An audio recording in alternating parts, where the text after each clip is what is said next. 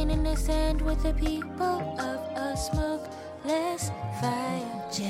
Not just needy, totally deep, conjure woman. Working roots, traditions of the diaspora. From the west side to the divine.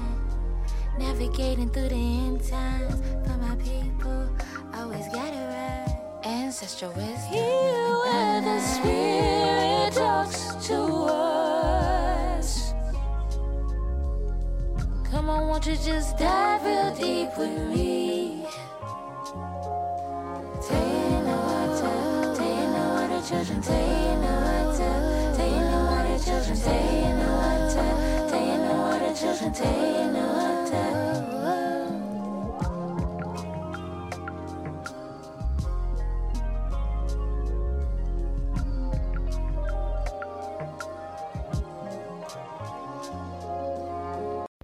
Hi y'all, assalamu alaikum. This is Tay of Tay in the Water podcast, full of conversations around working with spirits, astrology, black gender, black queerness, and everything connected to those things. It's been a long time, but we here now, and we also have a guest. We have Elena Knox here. She is a healer, a creative whose work focuses on the emotional wounds of those society has deemed the least desirable. At the corner where self-care and community care meet, Elena has created Healing Fat Bodies, a fat, black, queer-led organization that holds support groups for folks in fat bodies while centering the experience of fat, black femmes. Healing Fat Bodies cultivates brave spaces that tend to the fragments caused by weight stigma by honoring negative emotion as a sacred and crucial part of our experience. So y'all should be clapping right now. Y'all should be clapping and just welcome Elena into this space. She in my space right now. So we just gonna do a little clap. We're gonna do a little clap and I expect you to be clapping too. Okay, y'all. Okay, so hi, Elena. Hey. Hi.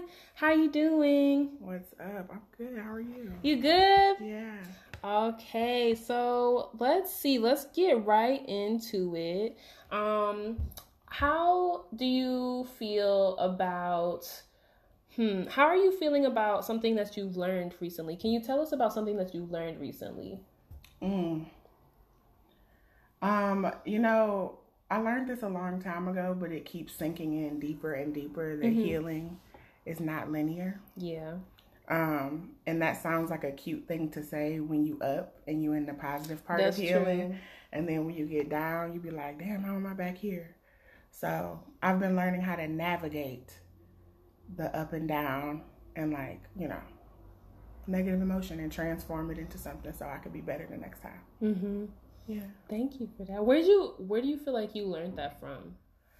Or maybe it was like first exposed to that as a lesson. I think it's because I'm getting old. Okay. I Okay. really do. I really feel like I'm like settling into myself and you just get tired of being sad and really so my mentor always says, act as if nobody's coming to save you. Ooh. Damn. And yeah, and that shit, it feels really weird that those are the things that fuel me, but I'm just the thought that niggas really do hate you, you know what I'm saying? Niggas really will not fuck with you based off of your intersections, and you really be out here alone and you be sad, and then you just get tired of being sad. You get old, you know what I'm saying? And yeah. I think aging has been great for me because I was just tired of being sad, and so I was like, I gotta get creative to learn ways to navigate through this shit that I'm just a part of. Right. Yeah. Interesting. Is there anything that you would like to add to just introducing yourself to the world and whoever's listening that, maybe wasn't in the bio, just anything about yourself that you want to bring into the space? Hey y'all, I'm Elena, they, she pronouns. I'm a fat black liberationist, and I don't know, I just be vibing. I really don't know. I be feeling weird. We just had a whole conversation about how hard creating bios is for me. I don't be knowing how to introduce myself or what It to be say. hard. I just feel like I'm everything. So Okay. I feel like I'm everything and I'm nothing at the same time, so it's so complex. So I mean, I just be vibing. I feel that. And also, I feel like when people be asking them questions, I be like, girl, I don't even know how to answer the questions that also seem simple of like, how are you today? Yeah. That should be hard as fuck because how deep do I get? You know what I'm saying? Like, do you want to know? What do you want to know? I'm happy and I'm angry. Like, it depends on what topic. What do you we're want talking from me? about? What do you want from me?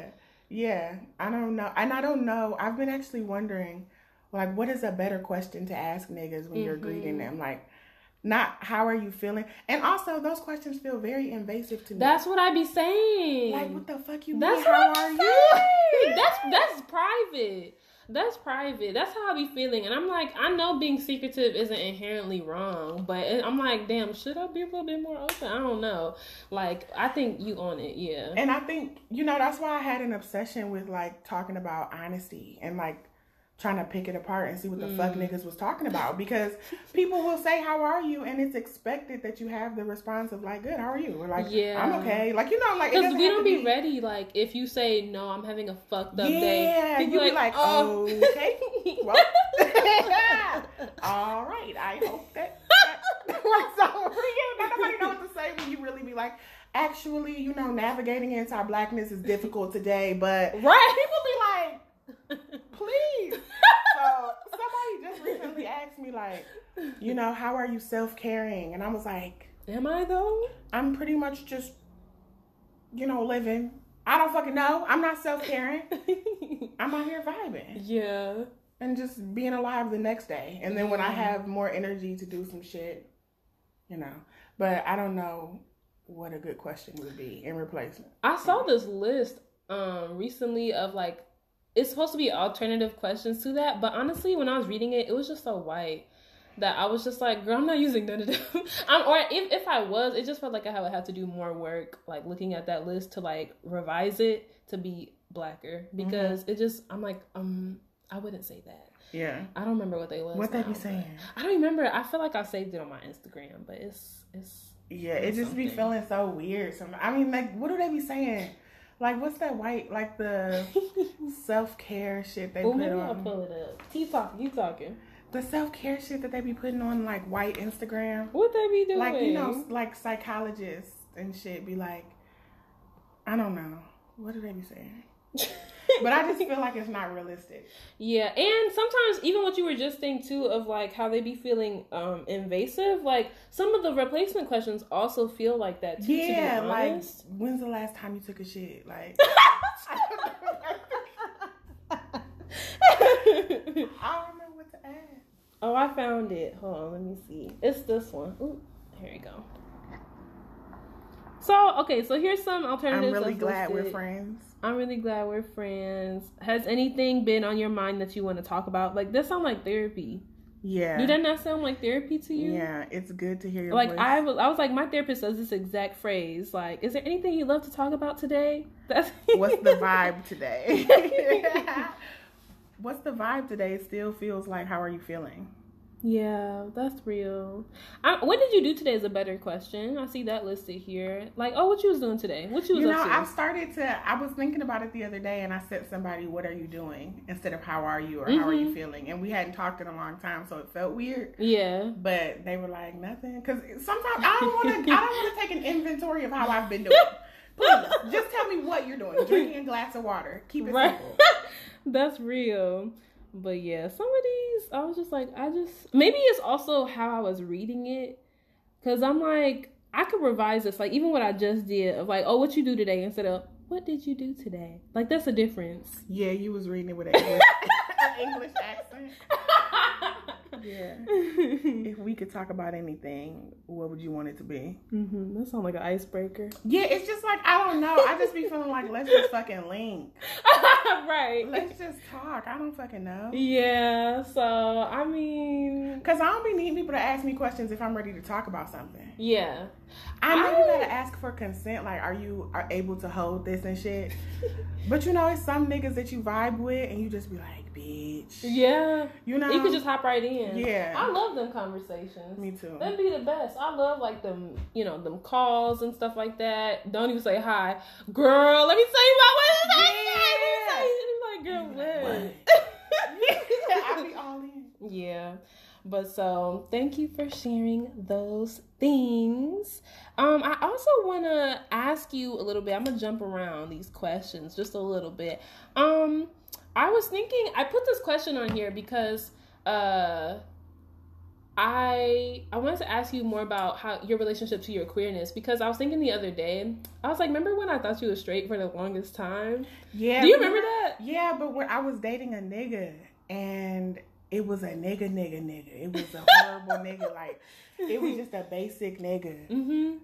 But it wasn't even. I was talking shit about how, like, this cishet nigga was just horrible. Mm. And you were like, oh my God, it's a cishet nigga? We've been talking about this whole time?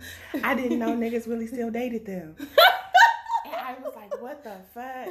I didn't know niggas made the full decision to stop. Like, I didn't even know I fully had the choice to, like, I don't know. I just, boundaries, learning shit. But I remember when you first told me, like, you corrected me, like a while later, and you was like, well, actually, I'm not straight. Like, you know, and blah, blah, blah. And I was just like, what? And I was like, I don't even know. I guess I had just never heard you say anything about your queerness before. So I just assumed. But it was real funny because I feel like around that time, before you said that to me, I also at that time had very few straight friends as well. But I was like, all the straight friends that I think I have, they come out to me like just a couple months after. I have that thought, like, oh yeah, this is my straight friend right here. Like you meet them right when they on the cusp of turning orange. No, I think my relationship to my queerness is like kind of stayed the same and changed so much in that I think it's something that's so deeply personal and always changing. But I also think like it's political and I like am queering up my politic and shit. Mm-hmm. And there are just certain people that I'm just not finna like. There are certain intersections of people that I don't want to have near me. Yeah. Like who?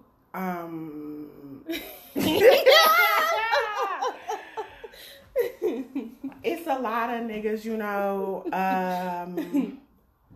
cishet people in general. Everybody who's not you. Yeah, black men. I mean, really, I'm just. I don't even know. Yeah, no, that's real. Know. That's real. I'm just not, because it extends to colorism. We was talking about that. Yeah. Like, there are certain friends I'm not finna let near me. Yeah. So it's some experiences that, but it's also weird because like love is a resource, right? So my queerness is interesting because niggas be looking for love. You know what I'm saying? Like. But can you elaborate on what you mean when you say love is a resource? Like the same way that when we talk about capitalism and we talk about like intersectionality, people desirability is an intersection. Or no, how people experience desirability and their intersections impact their access to being desired. So I have, niggas got to get their love where they can. Yeah. Is what I'm saying. Yeah. So I don't judge people who are in the margins for the ways that they get their shit. Yeah. And my queerness is connected to understanding that, like, people got to get their cup filled. And sometimes it is in ways that, like, are still harmful to them, are still harmful. And so you're just kind of moving through the, like, process of getting less and less harmful with the ways that you date. So my queerness kind of bloomed out of, like, not self-harming. Because when I was continuing to date certain people, it was like, Yeah. Yeah. Do you feel like in those experiences that you were also experiencing like a strong like loss of self, or do you feel like how do you feel like your relationship to yourself was? I feel like I didn't have one, and I just thought. Is that your phone? I'm sorry. I was like, what is that typing sound? I was confused. Or can we just hear the other apartment? Girl, that's loud as hell. I don't know how we able to hear that. Creaking. I didn't know. You ain't hear it? I'm sorry. I was dissociating. I was the day. I don't even know what was going on. I'm sorry. I got distracted for a second. Continue. But yeah, I started out dating people who were much older than me. Oh yeah. Because and people who did not ask for consent. So I was like dating a lot of older cishet black men. Okay. Remember that nigga who was talking about the website? Please stop. My body. Okay. No, yes. I was talking to these niggas because I learned what attraction felt like through watching people who were considered more desirable in society be chased. You know what I'm saying? And so I wanted the feeling of being chased. And I was trying to be, I don't know, I just wanted to feel like what niggas said feeling attractive felt like. Right. And so when you would date these like niggas who was, I don't want to say that. I would date these niggas who was preying on young bitches, right? I just knew I was a young bitch. Like, I knew I didn't have the body that niggas was looking for. I didn't have the things, but all I knew when I got out of school was like, I wanted to be witnessed by other people. And they were the people that were there talk about, I'm willing to witness you. Right. So I was just there with them. I didn't even have a relationship with myself. My relationship with myself was dependent on whatever the people in the community and the environment around me needed me to be. So I called myself a shapeshifter. Right. Because I was just whoever the fuck I needed to be so that I could feel like I had friends, or I could feel like I was a part of some shit. And I still struggle with that, but I'm much further along. But I also see how far I got to go. You know? So yeah. Wow. So with that, with those experiences and stuff, and like that, you're describing like this transitional period. Like, can you give us a little insight to like where you are right now? And also, we can let this be a time where you talk a little bit about your art, and your writings as well. Like, just like anything. So like just commenting. So you talked about like this transitional period to like how far you've come, but how you know, it's still a complex ride, from kind of like having these like shape-shifting histories and stuff like that, but you have like a little bit of a stronger sense of self. Is that what you would say? You have a stronger sense of self? Okay, and firmer boundaries, inshallah. So like, can you talk a little bit more about about where you are now, and then also maybe connect that to like your art, like the things that you are able to the things that you've been able to create because of the that's what I mean. I'm here. Okay, I'm here. Okay. Yeah.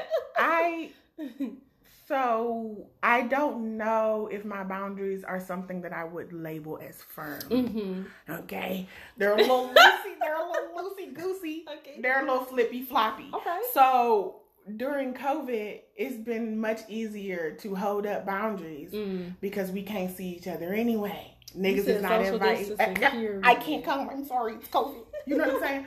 But one of the things that I have been doing, because I know that I struggle with saying no, is isolating myself, which in some ways is not great, but it feels really good long term to know it's been months since I've done something I didn't want to do. And like moving further away from that, it kind of is showing me why it's important to have boundaries, because I'm doing it accidentally because COVID came through and said you can't hang out with these niggas anyway. Yeah. And now I'm like, oh, okay, I gotta give a fuck. I have to I just didn't understand the concept of why people were so obsessed with being honest. Because I was like, y'all don't like who I am. So when I have these needs that need to get met, why would I share who I am? Yeah. Because, you know what I'm saying? the goal, the equation's not making sense. But then I ended up in a lot of situations and environments that weren't for me, and niggas didn't like me. And I would be confused as fuck when things would crash and burn. Yeah. Not really confused, because I was like, you know what's going on. I know what the fuck going on. If you pretend to be a bitch that's purple, and niggas who like bitches that are purple link with you, but you're not actually a purple bitch. I mean, the cycle is really just you're about to feel unloved, unwanted. But it's hard when society says purple bitches is great. Right. You know what I'm saying? Like, yeah. So it takes a certain amount of like bravery that I don't necessarily always want to have when I am relating with people. And boundaries feel like something you have to be able to afford sometimes. So I've been isolated, spending a lot of time by myself, trying to move slower so that I don't just say yes as soon as somebody says something. I recently put a boundary in place where when someone asks me to do something or participate in something, I need 24 hours before I can respond. I like that. That's it's real simple. You also got to get creative because people are not really talking about, like, the people who are talking about fucking with yourself are like fucking Alicia Keys. You know what I'm saying? Like, niggas is like really regular bitches. Like I just learned to love myself. And it's like, were you made fun of? Were you ever told that you know what I'm saying? Did your hair break combs? Did you? Right. Because what are you? Because I'm really not trying. What are you breaking free from? Yeah. So, yeah, I feel like that was a lot of rambling. No, it makes sense. It makes sense. Okay. Yeah. So, So you do. I know you have a lot of like written pieces, but then you also do painting. You be painting. So can you tell us a little bit about like what that experience has been like? Like, is that what you've been doing like in this isolation like period? Is that something that has grown at all? I have been talking a lot to my friends, and it feels like we're creating when we have conversations together. That's beautiful. We be vibing and like stacking thoughts on top of each other so that like it just is cool. And I do paint. I have started painting fat bodies, and that feels really nice because one, painting is different than like writing and drawing because I be heavy-handed, okay? Painting taught me that I was heavy-handed as fuck.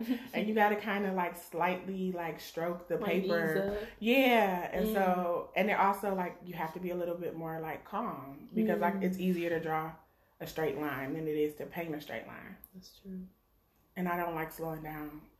I want to like slowing down. I'm understanding, but like I just be wanting to dissociate and get my way through shit and not actually be there. Yeah. So I'm learning to be more present with painting. And then also, like, I fuck up all the time.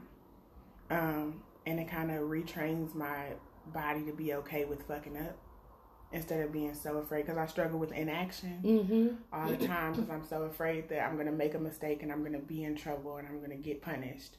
And so, like, being able to paint and fuck something up and be like, that wasn't supposed to be there, but it can be this now, or it can be that, and you could transform shit. It's like, I'm not like, Picasso, I don't know. I'm not no like, but it's cool. And I get cheap ass stuff from like Dollar Tree. That's smart. So it's like, sometimes I'll just look at the shit sitting there in the corner for a long time and I haven't done anything because I'm like, I have to have a plan for something I'm about to paint so I don't waste supplies and I don't waste materials. Oh, wow. But now, because the shit is like a poster board from Dollar Tree that I'm painting on, or like paint from Five Below, I'd be like, fuck it. Just do what you want to do. Yeah. Express yourself because this system makes you afraid to make mistakes. That's real. Yeah. Yeah, and they don't tell you that any one of your mistakes could easily become the most beautiful ass masterpiece you've ever created in your life. And that you could love that shit forever too. Yeah. Yeah, they don't tell you about that part. Yeah. Thank you. Thank you. I feel like listening to you say that, excuse me, it also just makes me think of, because I know last time art came up, we was talking about like just like decorating like, a space. And we've also been in conversation around like how your spaces have to feed you and like nourish you and stuff like that. It makes me think of your Taurusness, because like I feel like with my earth signness, who was the first person? I think it was, do you remember Rebecca? Mm-hmm. I think she was the first person to really highlight for me, like when I was going through it some years ago. She was like, well, of course you're going through this right now because, you know, you're earth sign, girl, like you need groundedness. Like if your home isn't grounded and already fulfilling you, then of course it's going to affect you like that, you know what I'm saying? And I don't know, it was like something about painting that picture that connected like my earthiness to like, you know, us literally being here like in this space and stuff like that really helped me out. And like when I think about you being a Taurus and me being a Virgo and stuff like that, like I don't know, it just makes me think a lot about like physical spaces and what they hold, and like how our art feeds us as well, and like how it's important to just like gain more energetic control over a space. Like how that also helps us become like, it's like if I'm feeling down, right, like emotionally or mentally or something like that, just lost, you know what I'm saying? It's okay because my space still got me. Even when I don't have the capacity for that, like my space still got me. And so that's something that I really like value. Yeah. But you're right. I'm thinking about like decorating a space. Somebody said recently, one of these fucking art ass conversations with my friend, she was talking about how Tauruses are really good at like plugging up all of your senses. And I was like, I like that. That's really cute. Yeah. And like decorating the places, like it visually, and like appealing. My relationship with beauty and finding things visually appealing it's changed so much. Because for a while I was just trying to rebel against, because people were like, you're not beautiful. But then when I would say I'm not beautiful, when I would call myself ugly and identify that way, it would make people so uncomfortable that they would be like, no you're not, don't say that. And then like now that I want to find beautiful things, and like sometimes beautiful things cost money and like time and energy and things that I like almost am realizing I didn't feel deserving of, even just with like clothes, and like putting more effort into seeing like finding things that fit, or going through your shit and like throwing out shit that you don't wear anymore, right? Like, or things that don't make you comfortable.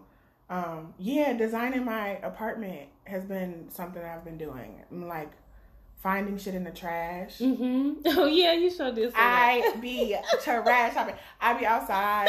People be throwing their little shit away, and I be like, "Oh, a chair. Oh, what the?" And then sometimes it doesn't work. Sometimes I bring it in, and I be like, "Damn, this really was trash." No, it's garbage. This was really trash for a reason. Like, oh, the chair does not hold anything. Okay, so, and I just tried to get a dresser out of the trash. And I put it in my trunk by myself. I'm feeling great. I put it in the trunk by myself. I lift that bitch up and it's like, push it in. Big ass spider on the bottom of the I feel it. I can't do it. It was a big ass spider, and it was already hanging out the back of my trunk. And I'm thinking, I'm going to drive this to my motherfucking place. This spider's going to hop off the bottom of this dresser into my car. Oh. And have babies and kill me while I'm driving. So I'm scared. So I just push the dresser out and put it back in the trash and just close my trunk up like that wasn't for me. But it was a good ass dresser. Then I went and got some Raid. Oh god. I got some Raid. I went back. The dresser was gone. But it wasn't meant for me. That spider was big as fuck. Ew. And I don't have time to fight you. No, because I will cry. I will have a breakdown right here, and then I might kill you, but I still gonna cry, and I just don't know if I'm gonna actually get the dresser after all that. It don't even matter. I don't. No, I cannot handle bugs. I just can't. My spirits try. We go through this every year where they try to give me some lessons about bugs, and I'm like, girl, just. Oh my God. If I wanted to live outside, I would live outside. That's the thing. So I was around this white person, and they was like, you know how white people just love shit that's not human? You know what I'm saying? Like, not in a bad way, but like, you know how they be really fucking with animals and like really just be with the shit? So one time we out by some water, and one of the white people was like, first of all, trying to dominate the geese. What? Cause like they was coming over and I'm like, they're getting a little too close. You know how you get when like we've been out together before and a bee gets a little too close and we collectively look at each other and go, well, this is their space now. Right, exactly. We're moving to another place. White people don't think that way. White people go, oh, look, a bumblebee. Oh my God, look, the geese are coming over here. Oh, just all you have to do is snap at them. And I'd be like, what? So, yeah, they literally started like, you trying to battle? The geese. They tried to battle the geese on some you got served shit. They really tried it. And I was like, this is what y'all doing? Y'all, this is what y'all doing with animals? Y'all are getting y'all little like domination kink off. Which, cause you know how you be seeing them and they be like, I'm sick. Don't be playing. You know how they be yelling at them? But yeah, I'm about to get a kitten. So. Oh yeah. Weren't you supposed to get one like earlier in the month? I'm like looking at the date. Oh, I have had 4 kittens fall through. I don't know. I was supposed to get a kitten. Are you not getting the biracial one no more? I don't want the biracial. I really want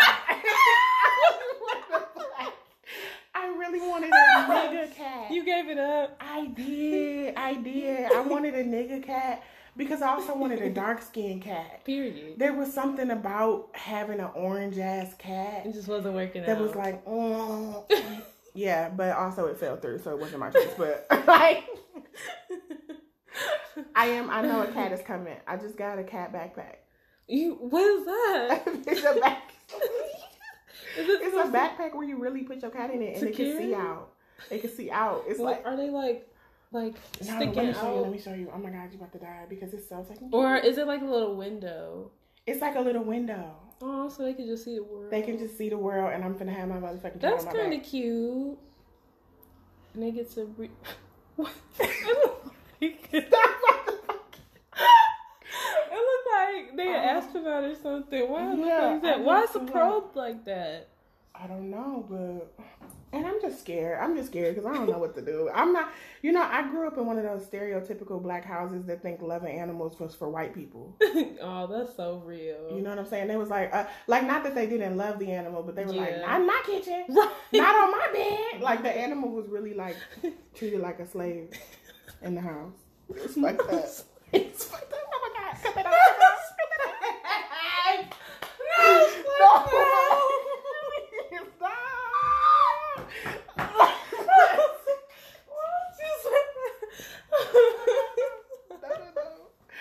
No. Oh my God. Ooh. Oh, that's sending me. No, so you already bought that book bag, the little backpack? Yeah, and I don't even have a cat. Like, I got a litter box in a backpack. I got a litter box and a cat backpack. I don't even have a fucking cat. And literally, as I was sitting here with you, texting you, somebody told me I couldn't get the newest cat that I was supposed to get. No. Literally, I just got news that I wasn't finna get another cat, but I know Spirit is finna bring it right when it's on time. Not always there when you call, but always on time. Why is all this happening though? It just don't be time. I feel like you should get your cat. Sometimes it just don't be time. Because also, I've been on Cat Talk. Oh, the cat part of TikTok. Yes, like, yes. What is this new platform? They be just putting words in front of talk. Mm-hmm. They be like brown talk, black talk. They do. But yeah, I was on Cat Talk and they was talking about preparing your apartment for a new baby kitten. Oh, and so I just know that it's not even kitten proof up in that bitch yet. So I do have a backpack and a litter box, but they would die because they are like poison. It's like I got a lot of plants. Poisonous what? Plants. Oh, some plants they can't fuck with. That's very true. And then also they say and like like essential oils, ain't it? Like lavender. Can't they not? I don't fucking know. Okay. But my under the couch and under the bed, they said make sure you plug it up so they don't get stuck under there or start clawing under your couch and shit. Oh. So that's intense. Mm-hmm. And you can't get your door thing that you wanted. The beaded curtain. Your beaded curtain. Yeah. That's sad. But you will find some other ways to like decorate real good. Yeah. Yeah. Oh my gosh, this adventure with you and this cat. I can't wait to see the one that actually you able to get. I know. I feel like once they there, it's gonna be like, wow, like you was keeping me waiting for a little bit. You was keeping me waiting, but like we was meant to be. I hope it's like that. I started out wanting a dog. I didn't even know Really? what I wanted. Yeah, I wanted to go outside and like, it was supposed to be a part of my healing. Because I'm like, I don't, you know, I'm a recovering codependent. And I be wanting to like attach on and Velcro onto people. Not Velcro. I be wanting to Velcro. I be wanting to Velcro. I'm talking about friendships and all. Every time I be like, let's be friends forever. I call it Disney Channel relationships. Okay. Like, you know how like they be best friends and they climb in each other's window? Yes. They climb up, even if their friend don't answer the phone, they'll be like, I'm at your window. Right. I don't really want that anymore, but I know that that's like the pattern that my brain has been told to want. So I think an animal will be a good nigga to like link with, you know. And I agree.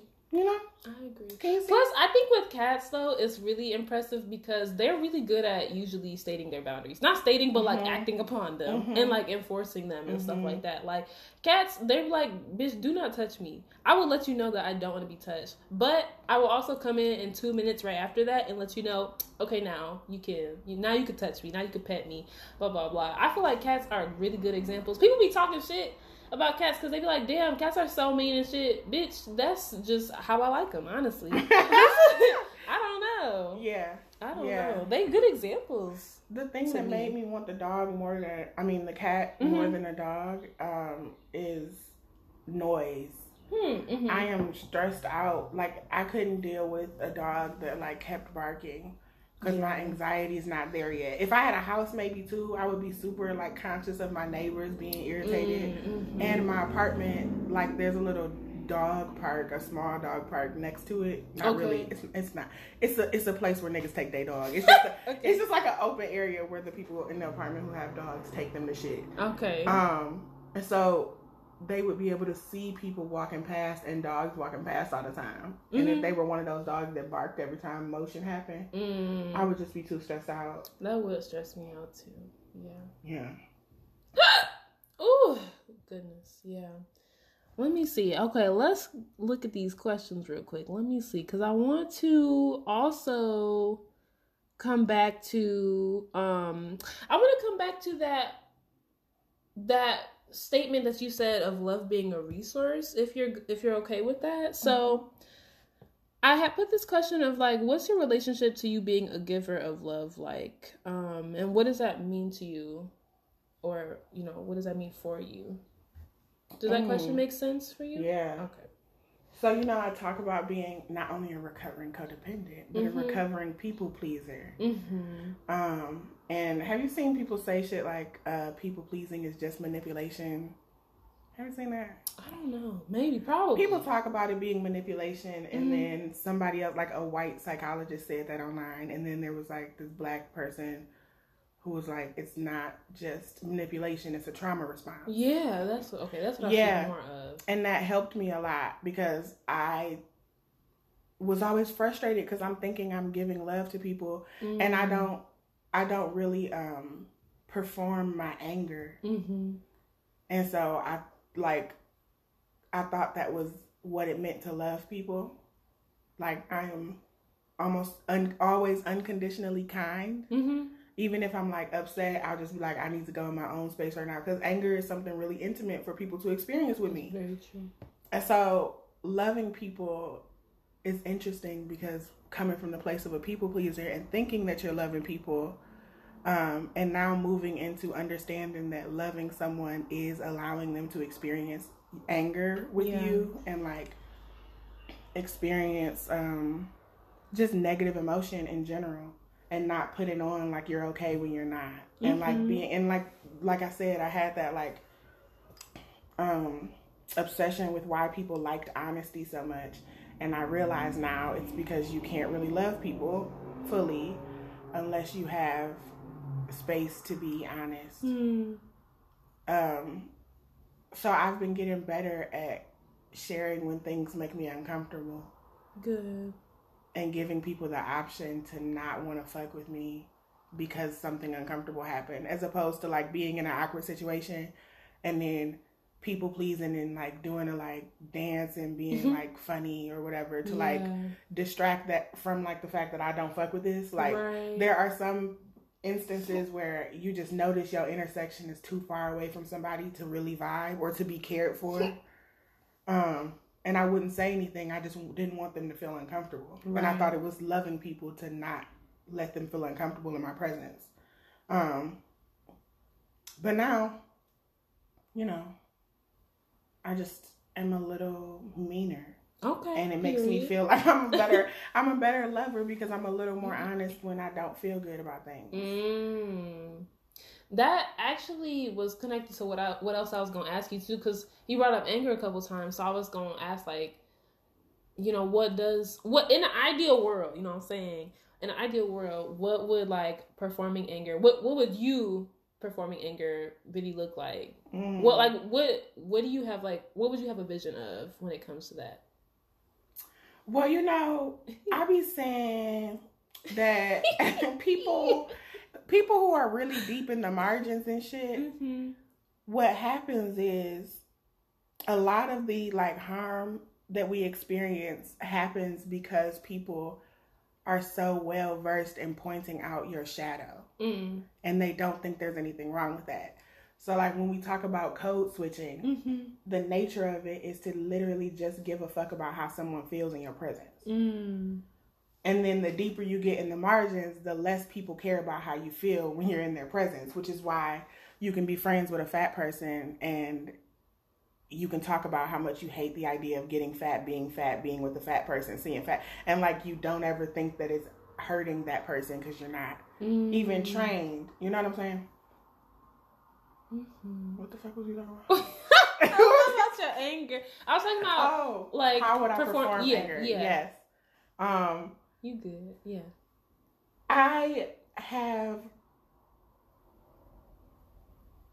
one of the ways that I feel the most loved recently. One of the ways that I experience love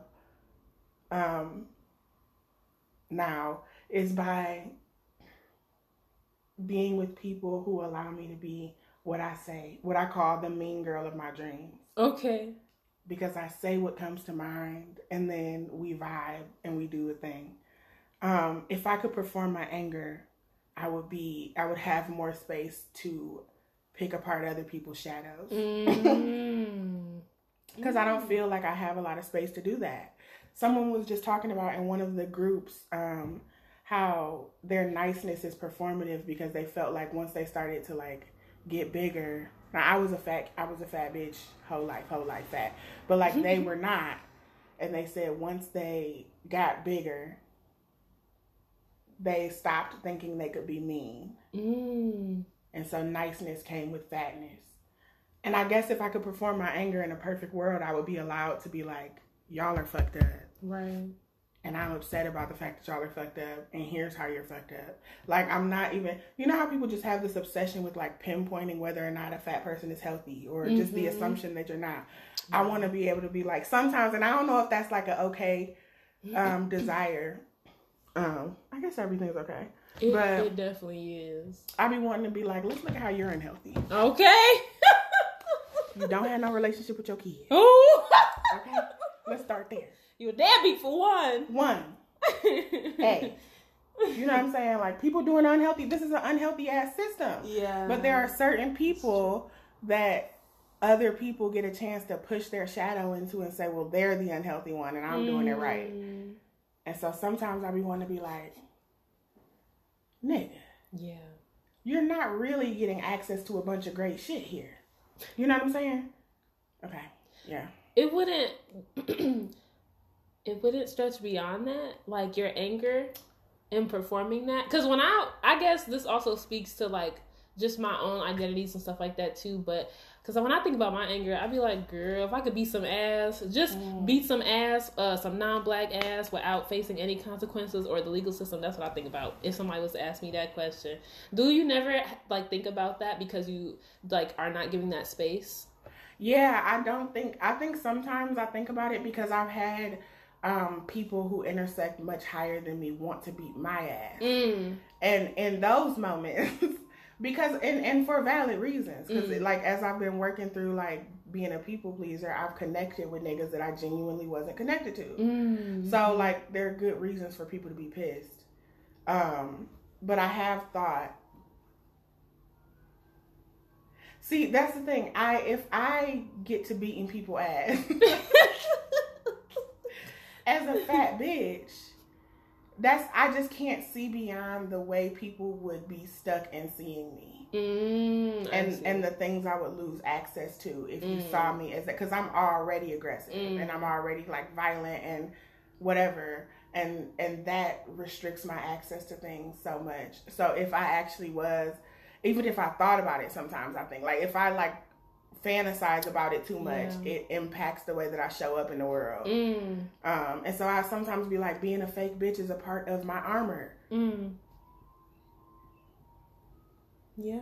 But you just gotta know where the lines are, because you can be fake and fake a fucking whole ass job, or, you know, and be dangerous in these places where you're faking it. Right. So that reminds me of the part of your bio in the Rootwork Journal, because I didn't tell you. So when my mom got her copy of the book, I was like bragging. I was like, oh my God, like, you know, my friends is in this book. I'm in this book. Like, I was just super proud and stuff like that, you know, and the fact that she was able to get her own copy really like brightened my day. My mama is so funny. She was like, she was really happy as well. But when we were going over your bio, she was like, love her liars. Why she love her liars? I don't like that part. Wait a minute, what's going on? I said, Mama, it's okay. Like, just read. How about you read her piece? Read her piece. But what you say make me think about that too, and like where, you know, you might have been coming from in that aspect too. Yeah, my name on Instagram is Lion Ass Bitch. Yeah.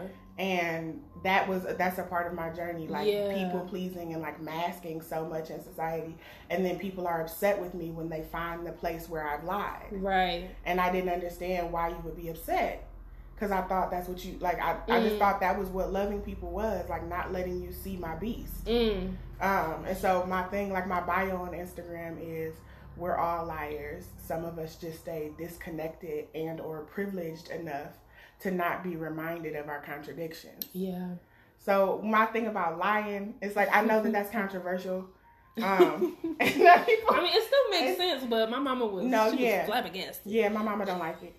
My mama don't like it. A lot of people don't like it, but I feel like there's, and especially when I'm like dealing with like fat people and fat femmes, and how often people only want to give us the resource of love when you are able to perform confidence. And so one of the things we deal with is like feeling like a liar, because people look at you and think you fuck with yourself, right? But you don't.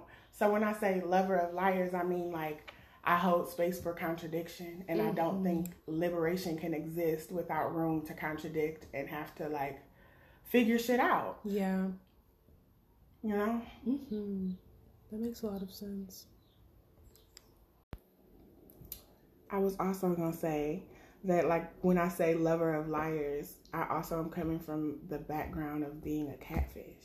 Oh, yeah. I was a catfish for a lot of time in my childhood. I remember talking about that. And, you know, that show Catfish came out, and, like, it just triggered me so much to watch, because, like, it was like always fat people and like black people and dark skinned people who were the catfish, and like they would always like make them this huge ass villain. Yeah. And like, but no one ever wanted to discuss what even led them to doing all what that. Yeah, like what's going on in society, and not even to know, like, you know, like when we get to talking about what led people to do stuff, like we really don't do shit with it. We capitalize on it and we make it really white and water it down.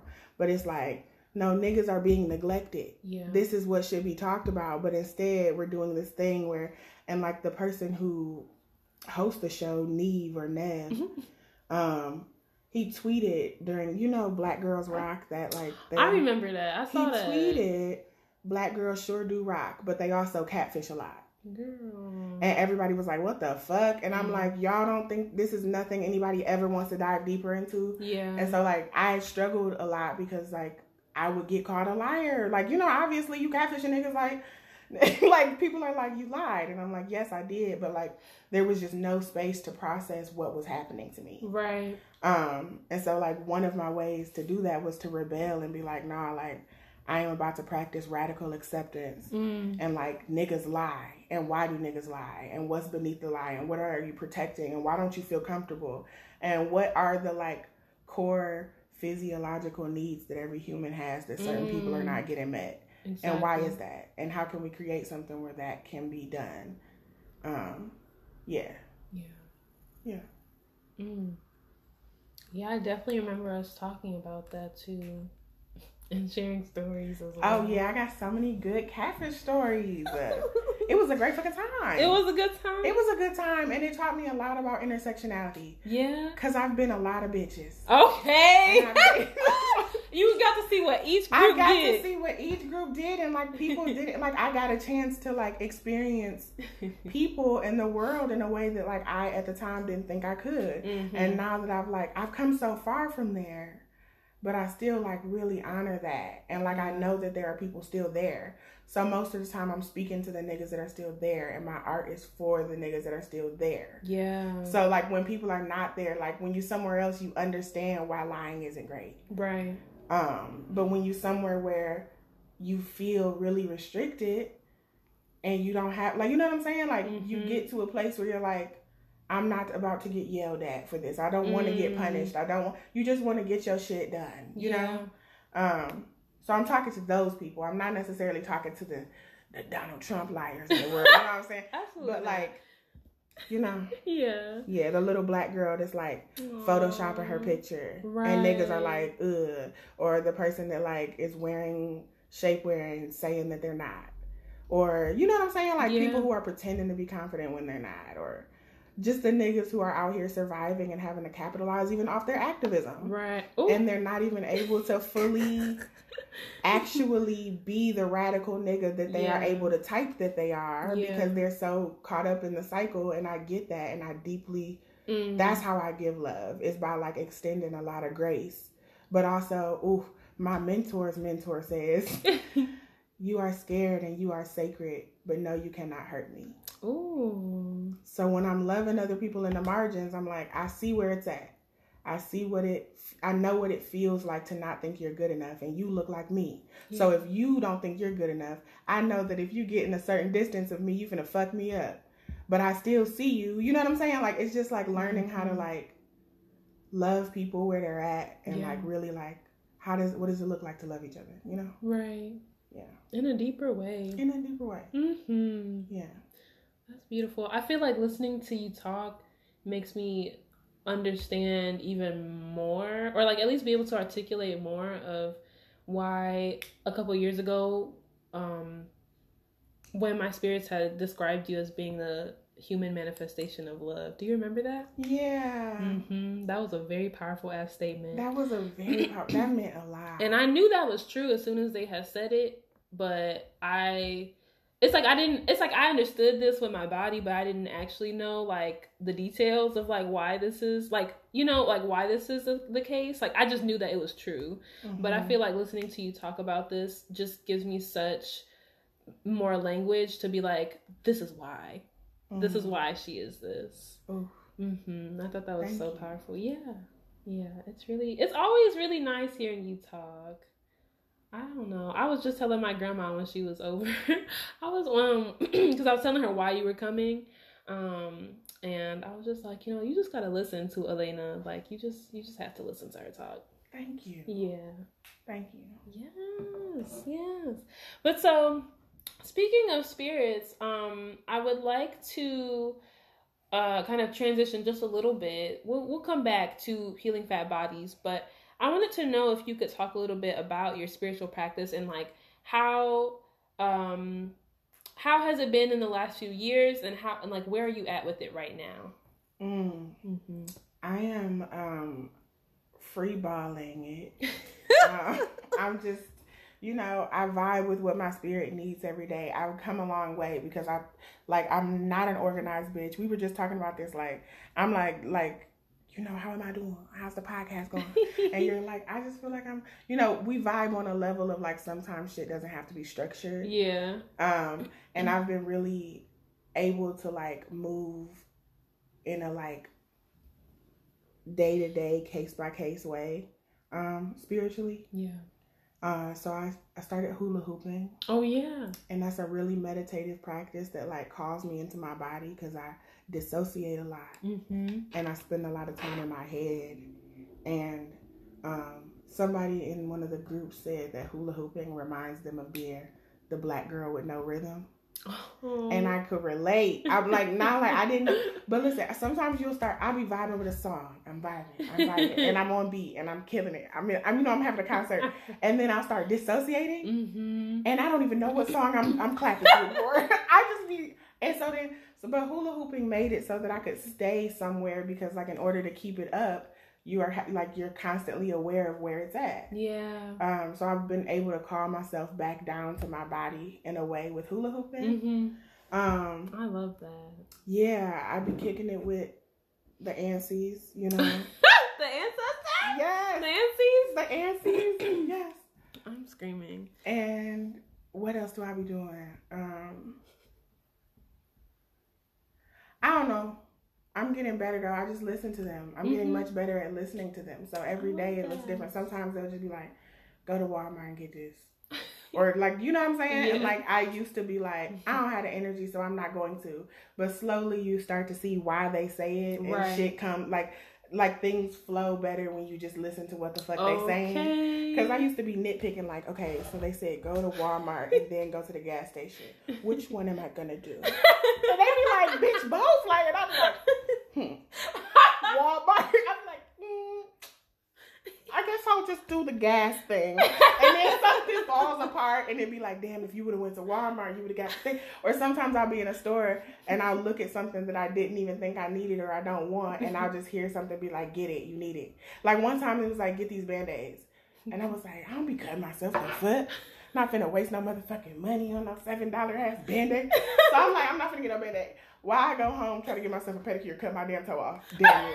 Like, and I was like, I wish I had Band-Aids. I wish I had a Band-Aid. So I'm slowly just like starting to be like, when these niggas say something, they saying it for a reason. And there's like, they know where you're trying to get and they know the distance you are from that thing. And so you can't really fuck with the how, which is something my mentor says. You can't fuck with the how. You just got to do it and then it'll come together. So I'm getting better at it. I'm like 50% of the way there. I started way low. You know, I was real stubborn about it. Oh my God. I'm like, what's a lower energy way to do Walmart and gas today? I get the thing that I was going to get from Walmart at the gas station. They be like, what? Yeah. So, not cut your toe off. I had the cheese grater. I was supposed to get my toe sucked. Oh my God. It was a whole situation. Oh no. Yeah, so then I had to go get Band-Aids. And it's like, it just delayed everything in a way, like shit like that keeps happening. And I'm just like, okay. And it's been cool because I've been getting messages before things happen, like about things before they happen and about people. And that's just been cool to like, for it to get stronger and stronger. Right. Like it's really rewarding for like people to be like telling you things that you knew were going to happen. It feels like I'm learning how to trust myself more. Because it's another thing people do with fat niggas and people in the margins in general is like, you're lazy, you're bad, like, and then you start to think, I don't have what it takes to know what I need. So then you just do anything. Right. You know what I'm saying? But like when you really be following what they say, it's like, oh, I can listen to myself. And I can listen to my body. And I can take care of my shit. And like, yeah. That should be feeling good. As fuck. Like being able to trust yourself and them, but like being able to trust them by virtue of trusting yourself. It's a game changer. What the fuck is going on? You see what I'm saying? You get what I'm saying? Yeah. I be like, what the fuck? And it just be little shit all day long. Yeah. And I really wish that I could just like say all of it. I just want to share it all the time, which is why I be wanting to Velcro to people. Right. Because I want someone there to witness it so I could be like, oh my God, so I have a feeling this thing is going to happen. Just in case it does happen. I want you to be able to clock that I said that it was gonna happen. Or like, you know, so, yeah. Or like sometimes I'll be in the car and if somebody's with me, I'll be like, ooh, they about to try to come for me. Ooh, they about to do. One time I literally could tell that someone was going to be at the destination I was going to be at. So like I'm driving, let's just say to Walmart, and the person at a stoplight with me, we far away, but I'm like, they going to Walmart too. And I just knew it and I could feel it. And then I was like, not only that, but they're going to try to take a picture of me. And I don't know why I knew that. But you know, people always like be trying to take pictures of me and shit because like people exotify the fuck out of black really people that be like, I don't know, whatever. But the person ended up at Walmart and they ended up trying to sneak a picture of me when I got out the car. I saw them again in the parking lot. No. Yeah, it wasn't actually Walmart. I think it was, I don't know where the fuck I was going, but you know what I'm saying. Yeah. And then I was like, wow. So I be wishing I could share those experiences more often. And I can through my art and like stuff that I'm trying to build. And on this podcast. And on this fucking podcast. Okay. Yeah. No, that's good. I also really love that you've been into hula hooping lately. I feel like when you were first talking about how it helps you stay in your body, it was also just making me think about like what a hula hoop is and like how, I mean, it's a circular shape. And like, I'm always thinking about like shapes and colors and things like that because we're really visual people and stuff, like me and my lineage. And I think about, what is it? Cyclicity or cyclicalness? Cyclicalness, there you go. Just like the power of cyclicalness and like being circular because it's a cycle. And so it's like you're always coming back to something, you know what I mean? Like in this motion. And also it makes me think of like Sufism, like Sufi Islam, like they're not you putting your fist up for this bug. I didn't know what was happening. I thought it was trying. Okay. You said square up. And that was me at Eastern with they squirrels. I said, girl, do you want to fight or what's going on? I don't understand. I lost my train. Oh, I was talking about Sufi Islam. Like there's the like they do a lot of like spinning, specifically like spinning in a circle to and it helps like with like trance work, like staying in a trance, so that you can connect to the divine. And like when you were talking about what it does for you, it was making me just remember like there's so many easy ways that Black people engage in that gets us in a trance, but it's like it's not a bad thing at all. It just helps us be more receptive to our spirits, and it helps give our spirit room too to like do whatever it needs to do. What if it don't want to be in my damn body right now? You know what I'm saying? If it needs to go do something, if it needs to work, if it needs to go just be elsewhere, sometimes it's okay. Like, you know, my spirit do not have to be in my body all the time. And it don't be. It don't somewhere be. else completely. But, and you think about like, and when I say like easy ways, like, you know, it's like with the hula hooping, but also like when we're thinking about our mothers or just like family members just cleaning the house regularly, when you get in that sweeping motion, you're washing the dishes and you kind of just, your mind just kind of goes away, you know what I mean? Like those moments, those be the best moments. Those be the best moments. And that's when the most clear messages come through. Exactly. And if you can't get out your head, sometimes you'll be like, why can't I talk to my spirits? Why are they not talking? Why are they so quiet? And then you're like, it's because you talk too much. Okay. You gotta chill. Okay. Yeah. It's like, and it's like a fun way to move your body. Also, like, being fat, I used to want to dance. Somebody has said, I don't know, somebody on the internet was talking about, well, they had, like, lost a lot of weight. This is back in the day when I used to watch, like, fat YouTubers and shit. And, like, they lost a lot of weight and they were talking about how they felt like their personality wasn't actually their personality when they were fat because they didn't have access to certain things.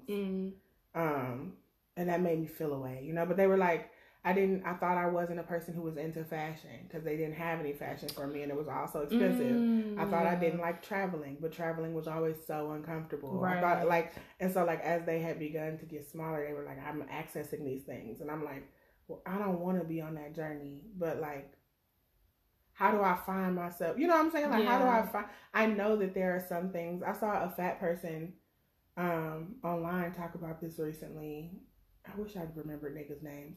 But they were talking about how they're no longer gonna not seek out self-care opportunities out of fear that it won't be accessible to them. And they were like, there was like a video of them getting on a massage bed and shit, and I was like, wow, I never even thought about the fact that there had been times where like free massages would come up, or like my brother used to like work at a massage place and he got me like a gift certificate one time and I gave it away. Oh wow. I couldn't do it because like the idea of someone touching my body was so uncomfortable for me.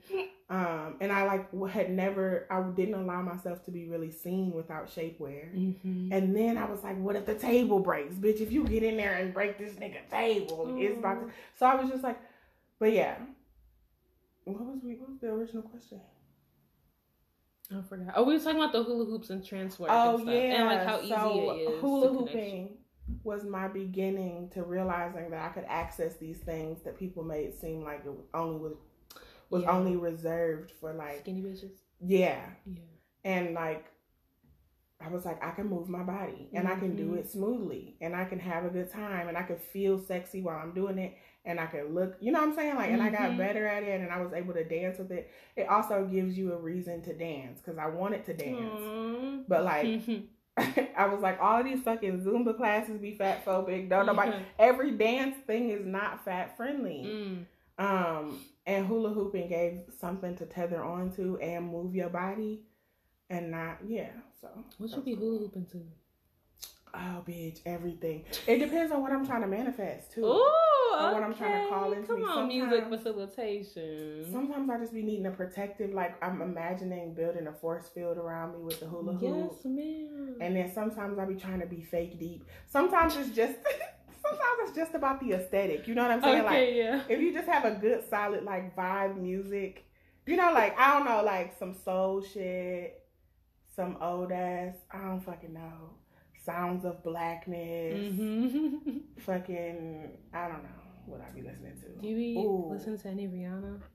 I do. Okay. I don't know why I thought about her first when I thought about... You know, I really like hula hooping to, what's that, Work? Work, yeah. Yeah, I like that one. I like her. I like all her little vibes. She got some vibes. She got some good vibes. And they're classics. They are. Like, you go to it right now and it'll still give me up the same way. Yeah, yeah. I've been really fucking with Ain't I, Young Dro. Do you remember that song with T.I.? What? Ain't I? It's called Ain't I. Sing it. Or what's the... Ain't I, Ain't I, Ain't I, Ain't I. Okay, I think it did bring up some things. I think I might know. Oh, now she's finding it so quick. Let me see. Oh yeah. Okay, and that picture looks familiar too. Yep. Yeah. Okay, I know what you're talking about. You be listening to that? It just is so like I don't know why. It got a good It got a good beat. I just remember it from like back and forth. Yeah. Yeah. That's funny. That reminded me of some of the songs I put on that Warrior playlist. It got that beat to it right there. We just bounce like that. Yeah. Yeah.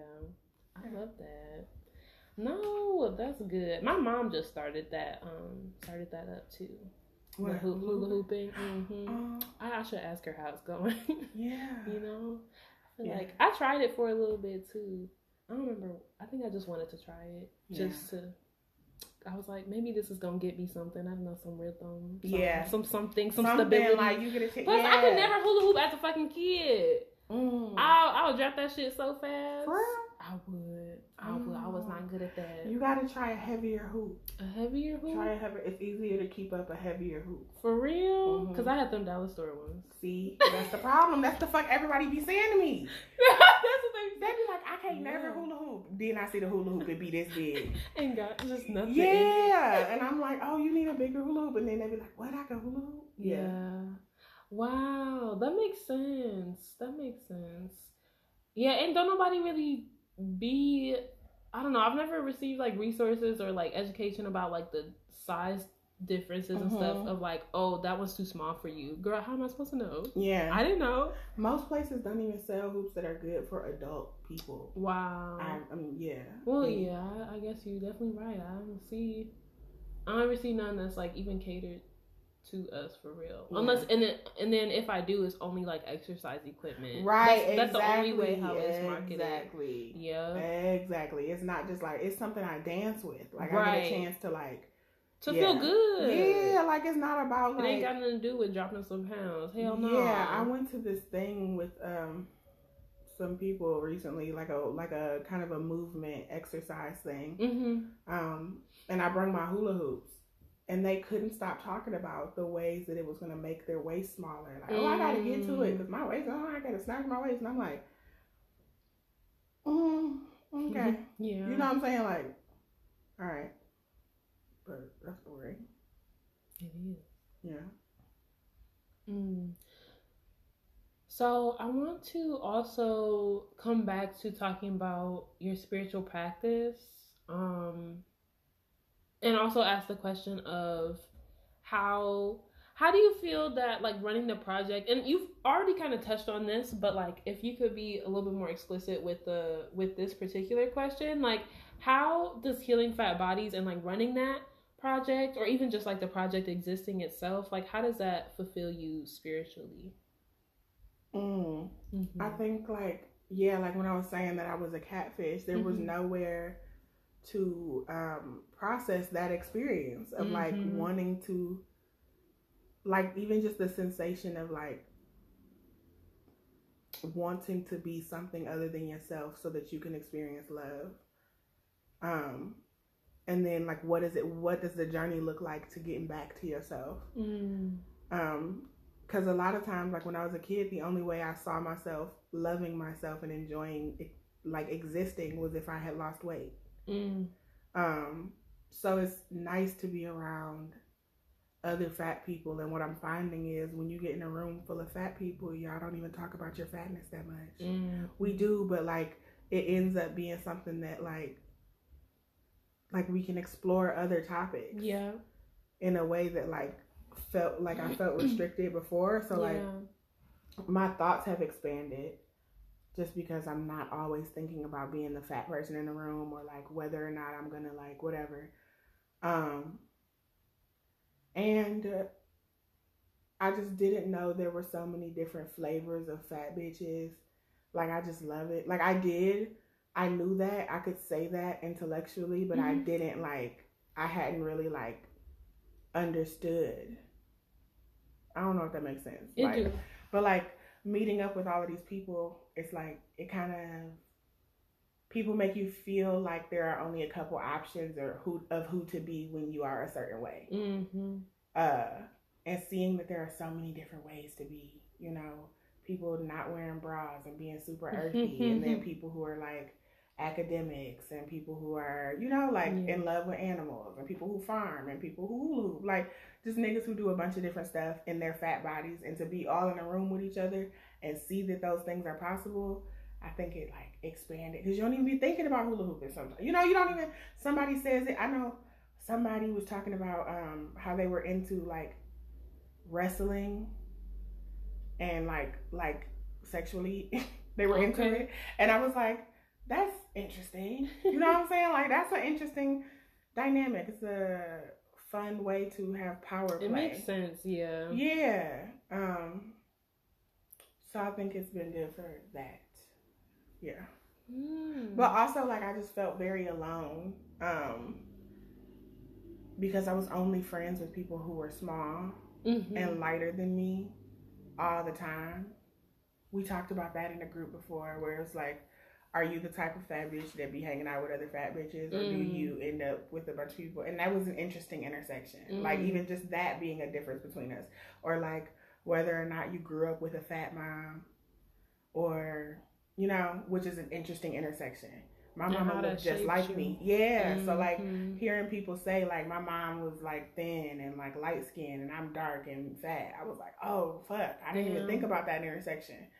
So yeah, it just opens up my mind in a way. And I also just like am happy to engage in friendships with people like me, and I love that for you. Yeah, me too. It's a lot of expansion. Yeah. And when you got expansion, oftentimes that brings good fortune. Yeah. Okay. I say. It do. And I don't know. I want that for you, like a lot. Mm-hmm. I feel like I can do it. I can get. I believe that. Yeah. It's and you're already doing it. Yeah. You know what I'm saying? Like just, literally bringing that. It looks.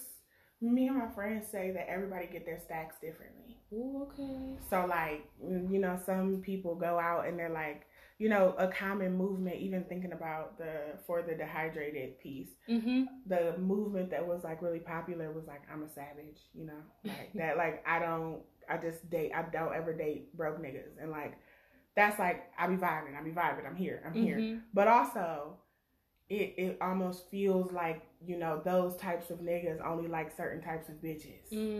So it almost feels like you rapping about something like, I could take your man with my pinky finger because I got great knees. And like you be talking about shit, you be like, damn, like, fuck, what can I touch? And like my nigga pays $1 million to get my nails and my hair done and shit. And like that's cool. But like when you're not there realizing that you can access it or you can't access it, you get your stacks differently. Right. Maybe a nigga's not handing you a stack, but like it comes in the form of community and like having safe housing and being able to decorate your shit and like stuff like that. So I'm able to experience pleasure in a more expansive way that is not just based on whether or not somebody finds me attractive. Yeah. And beauty in a way that is not just based on like putting yourself together in a way that society is cool with. That makes a lot of sense. Okay, we are back. You might be like, what do you mean? But we just took a break, so we took a break and now we're back. So we're gonna move on. We're just gonna say a couple thoughts around colorism and then also talking about light-skinned people and biracial people. Just because that's where we're at. That's just where we at. There's also just not a lot of spaces where people can be what's it called? Like I want to say merciless. That was the word that came up. But I mean just like really honest about like, you know, their feelings and stuff like that, specifically dark-skinned people and just people who are not light-skinned Black people. And, you know, because it's like we end up just dancing around it and just, again, like even what you were saying, like about always having to perform this niceness, you know, that ends up like manifesting again. And it's like, why do I have to protect Alicia Keys' feelings? You know, like, why do I have to? That's what I was saying about Alicia Keys. I'm like, this nigga be like, and like, this is no shade because I know it's not for me. What? Her movement, her shit. You know, like when they be doing their thing. It's not. I'm not the target audience, and that's very motherfucking clear. You know, her natural movement. Yeah, but she's like, I don't wear makeup no more, because I'm a bad bitch or whatever. And I'm like, okay, we have to talk about featureism. We have to talk about colorism. And we have to stop giving people who benefit from these things these huge ass platforms to talk about anything. Anything, see, bro. Even after you said you have to dance around it, I'm dancing around it because I don't even know. Like, we was just talking about it and we were cool. Yeah. And then as soon as the recording starts, I'm like, no, what should we say? No, what should we say? But it's okay. This is a safe space. Listen, we don't know if it's gonna be a safe place when other people hear it. Well, it's okay because we can fight. So. So. Yeah, it'd be some bullshit. And thinking about... Okay, so this is the one thing I'm going to say. This is how I'm going to say. Go ahead. So, I be on TikTok. I'm sorry. No, because... Okay, wait, because... Okay. This is just real quick, and then you can say your... Go. Okay, before TikTok, bro, I did not know this many biracial people existed. I did not know, for real. I was like, damn, again? I didn't know it was this many of y'all. I knew they existed. I swear I did. I just didn't know it was. I was like, damn. I started thinking about that fucking article that came out a long time ago when they was like, oh, this is what the world's gonna look like in 2050. This like light hazel-eyed girl. What the fuck? I used to have to get a ride to school with this light-skinned girl because she was the only person that lived by me, and my mama couldn't take me, so whatever. And she had a car. And dark-skinned black men. She was light-skinned. And like dark-skinned black men used to always hit on her. Like if we would go to like McDonald's at lunch or some shit, like the nigga who was working at the drive-thru wanted it. Like, and when we would drive off, she would be like, ugh, these fucking spooks. Ooh, I know you lying. I swear to motherfucker. I know you lying. I am so I swear to God. And she would be laughing. And my corny, dumbass, people-pleasing ass didn't know what to do because I'm in this bitch car. Like, I would just be like... Oh, hell no. It's right? the Klan's keywords for me. No. But this is what happens. You know what I'm saying? So TikTok. Bitches be light-skinned. They do. Bitches be thin. Yes.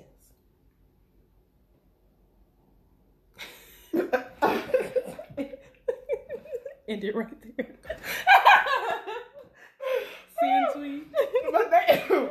But they be.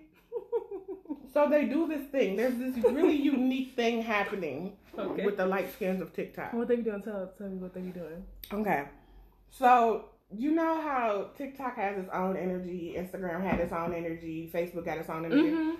TikTok got the energy of niggas wanting to be vulnerable and just being like, niggas is in bonnets, niggas is in sweatpants, telling their stories, just being regular as fuck. And they're telling these tragic ass stories, as these really privileged niggas. Yeah. Right? And so they get a chance to wear their trauma like a fat ass. Because it's like, I don't know. And they do this thing where they half step. Like they'll wear a big ass like sweatsuit, but then they'll pull it at the waist so that you can see that they're still small. You know what I'm saying? Like they do this thing and they just take up so much fucking space. Yeah. Yep. Yeah, we agree. They just be taking up space. Being in friendships with people who are lighter skinned. Being in relationships with people who are light skinned. Just period. It's taxing. Because what can you give me? Yeah, so you end up mammying a lot. I end up mammying. And so that's why it's been cool to link with other like niggas and people who look like you. And feel like you. Because there's that narrative of the I'm not black enough for the black people. Stop. I'm not white enough for the white people. Like that narrative that like is always like you stuck have between worlds. I don't know what am I. Have you seen that fucking TikTok video? With the girl in the spoken word thing. Yes, and it's like how biracials be at any open mic. They and do. It's like stuck between. Yeah. Have you heard that? She's biracial. Yes. You know he got an album. Oh my god. That's like, it's like he didn't stop there. Like it's one called what is it? It's like Arab and Middle Eastern and Indian or something like that. Like he just put them both in one song and then he gave everybody else. He's like Asian girls and ebony girls. He put the white people in there. Snow somebody, I forgot. It wasn't Snow Bunny, it was something else.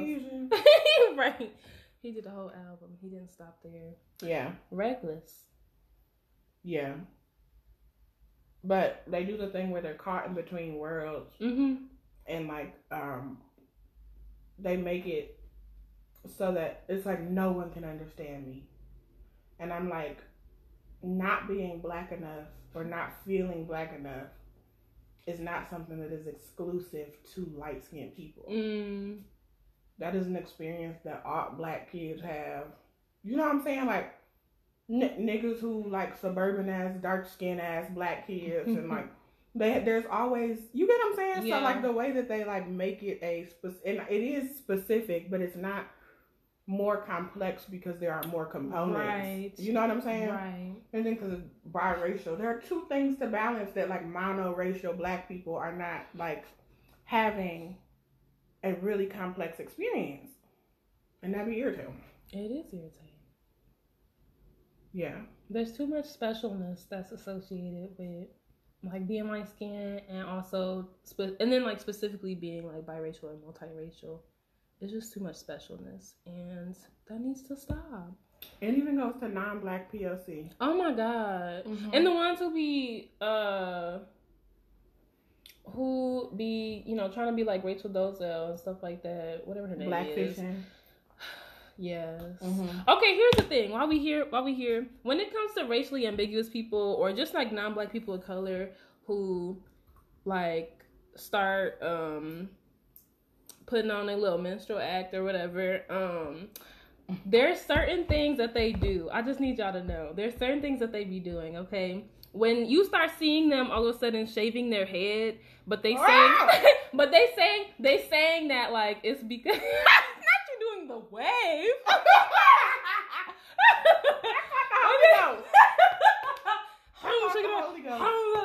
Okay, wait. So, yes, girl. When they shave their heads all of a sudden, and they say, it's just for a new aesthetic. No, girl. They're trying to cut off the texture that they actually got so they can seem a little bit closer to blackness. That's what they be doing, bro. And then they start switching up their makeup styles so that, their lips are more accentuated. They look more full. Mm-hmm. They look blacker specifically.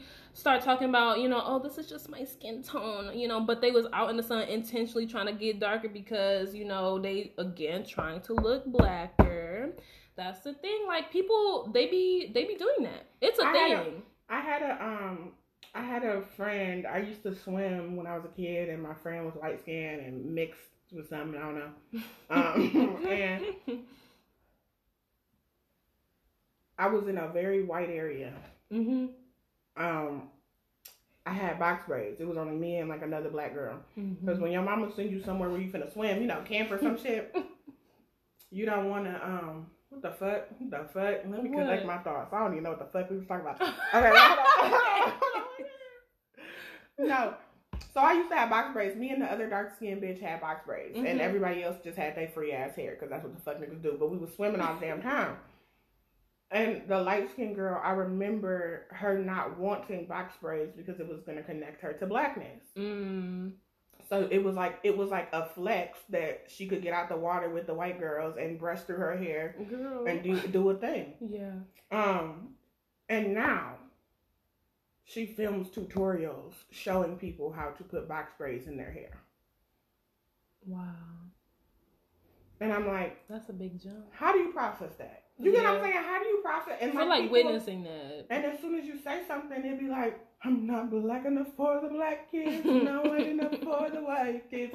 And it's like, no, this was literally a thing. No, yeah. Your anti-blackness looks different. Like, while we all internalize anti-blackness, like, when you're light and you have anti-blackness, it is also violent as fuck to the niggas around you. Exactly. And they don't take no responsibility for that. Mm-hmm. They go through their phase and then they just walk through it like it's nothing. That's exactly what was said to me when I was first going through like experiences of like people of color trying to do that shit. Like, cause I was like, damn, like they really be out here doing that. Like, I was getting told by other black, queer, and trans Muslims, they was like, no, like for real, this is a thing. Like we've seen this too, like, in my area, blah, blah, blah. Somebody was just talking about how they start combing out the bottom of their locks so you can see that their hair is actually still curly. It's not like, even the baby hairs, like the whole, it's just a lot. Yeah. It's a lot.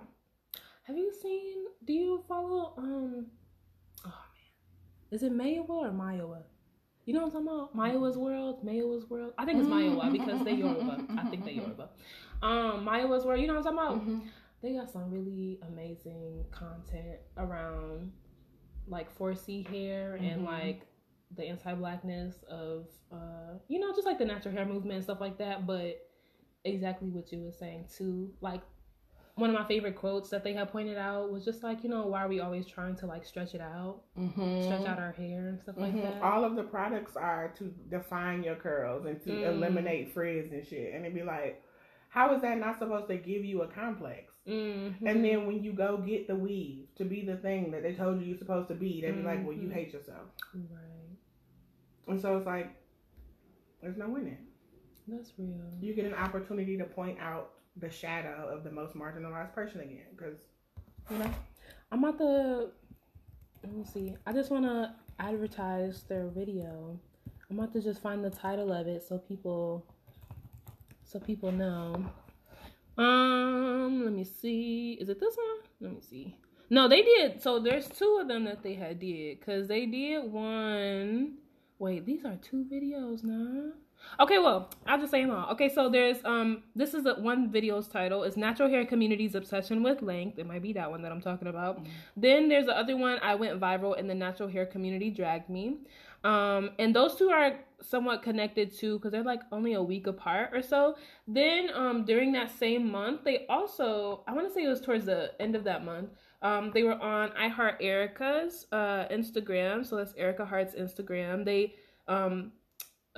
them and their partner, Ebony John Lee, they hosted like the Black History Month series that was really, really wonderful, where they just each day had like this guest speaker come and talk about like different stuff, like blackness and fatness, blackness and transness, etc. And Mayowa, they were one of the people who was able to be a speaker towards the end, and they actually have their own clip that's on that page too. So just know, you know, what we're talking about right now, you can also find, you know, more content and more language around that through Mayowa's world too, because they've put in a lot of work around these things. Do you follow that page called, I think it's Blacker, hold on, let me find it. Mm-hmm.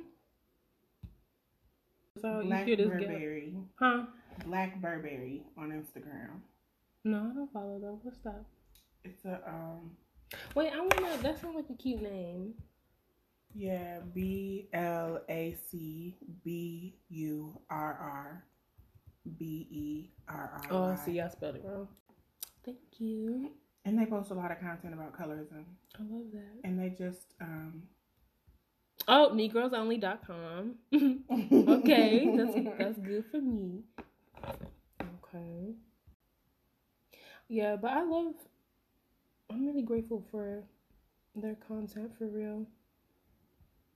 Okay, I'm reading their stuff. Yes, ma'am. I don't know if this is the right page. I'm pretty sure it is. It looks correct. It's relevant to what we was talking about. Okay. Mm-hmm. But yeah, they be talking about colorism and yeah. Yeah, so follow these resources. You know, pay them as well. You can probably find their payment methods that they accept on their pages.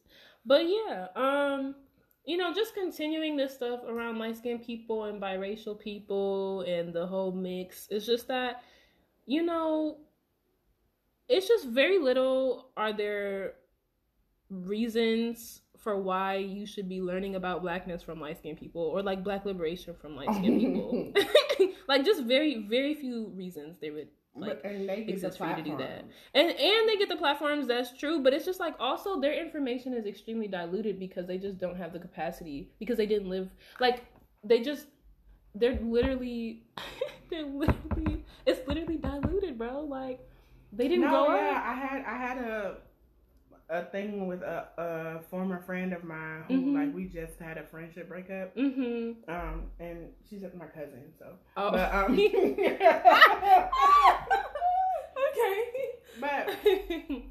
But she would be like, "You always make me feel like I'm not black enough," and I was like, "Well, I was like, so there was one time that she told me a story about going out of the country and how somebody like these men were hitting on her and shit, whatever the fuck. Mm-hmm. And then they would ask her like what she was, like if she would be like black and white, and then they would be like black, and like they would be like, they would frown their nose up at the fact that she was black. And I'm like, why am I punished for seeing you as black sometimes? Exactly. But when people outside see you as black sometimes, you rock with it and you don't say shit. Like, if it's convenient for you and you're in a white space, a lot of the times they're telling stories from the space of being the only nigga that white people let in the room. Right. So you're telling stories about racism from the perspective of being the only black person because you're light that white people invite in the room. Yeah. Like you don't see the what's not clicking. Like because niggas don't have to ask me what I am. Bitch, what else am I gonna be? Nobody's asking. But you know what? What else are we gonna be? Yeah. We're Negroes.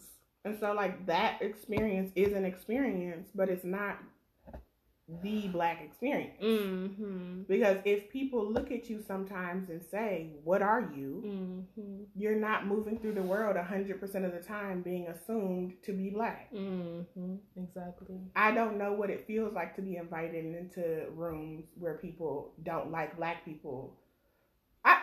That's not true. I know what it's like to be invited in rooms where niggas don't like black people. But like the niggas who really don't fuck with black people, like there's a barrier between how much I hear. Right. Because they know I'm a nigga. Yeah. You know what I'm saying? It's like unquestionable. Right. So like that experience is important in that you like slid through into the room that we couldn't get in and you see things. But you can use that to protect people. Mm-hmm. You know what I'm saying? Not to just be like, oh, look at how I was the victim in this room. Exactly.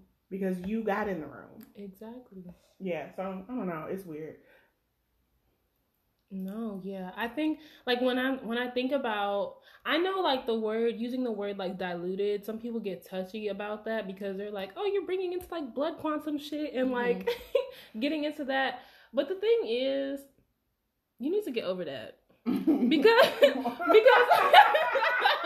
need to get over that. Like, I just don't have any other words. If you think that we were not like calling ourselves black and understanding what it means to be a black person before colonialism, then I really just don't know what to tell you. You know what I'm saying? Like, we know black people don't trust black people enough to recognize who our people are. And that's really like where my biggest issue lies. Like, you don't trust me that, like, if you had to tell me that you were black, then you're not black, bro. Like, because we should know. We just know. It's not something that, you know what I'm saying? You can have a couple black ancestors. That doesn't mean that you walk through this world as a black person, though. That's a big difference. And, you know, people don't like being told that shit. Like, they really don't. Yeah. How about you do what you need to do and take care of those black ancestors? And, you know, make sure that people who are, you know, as my spirit's called, like full black, and especially like dark skinned black people, make sure that like they're good. Like, how about you just continue doing that? Yeah, like, you know what I'm saying? Don't rap my shit. In the movement, we say that we are going to center the most marginalized people, but I don't think in practice we really like know what the fuck that looks like. Yeah, I was gonna say that, like, if you are a light-skinned person,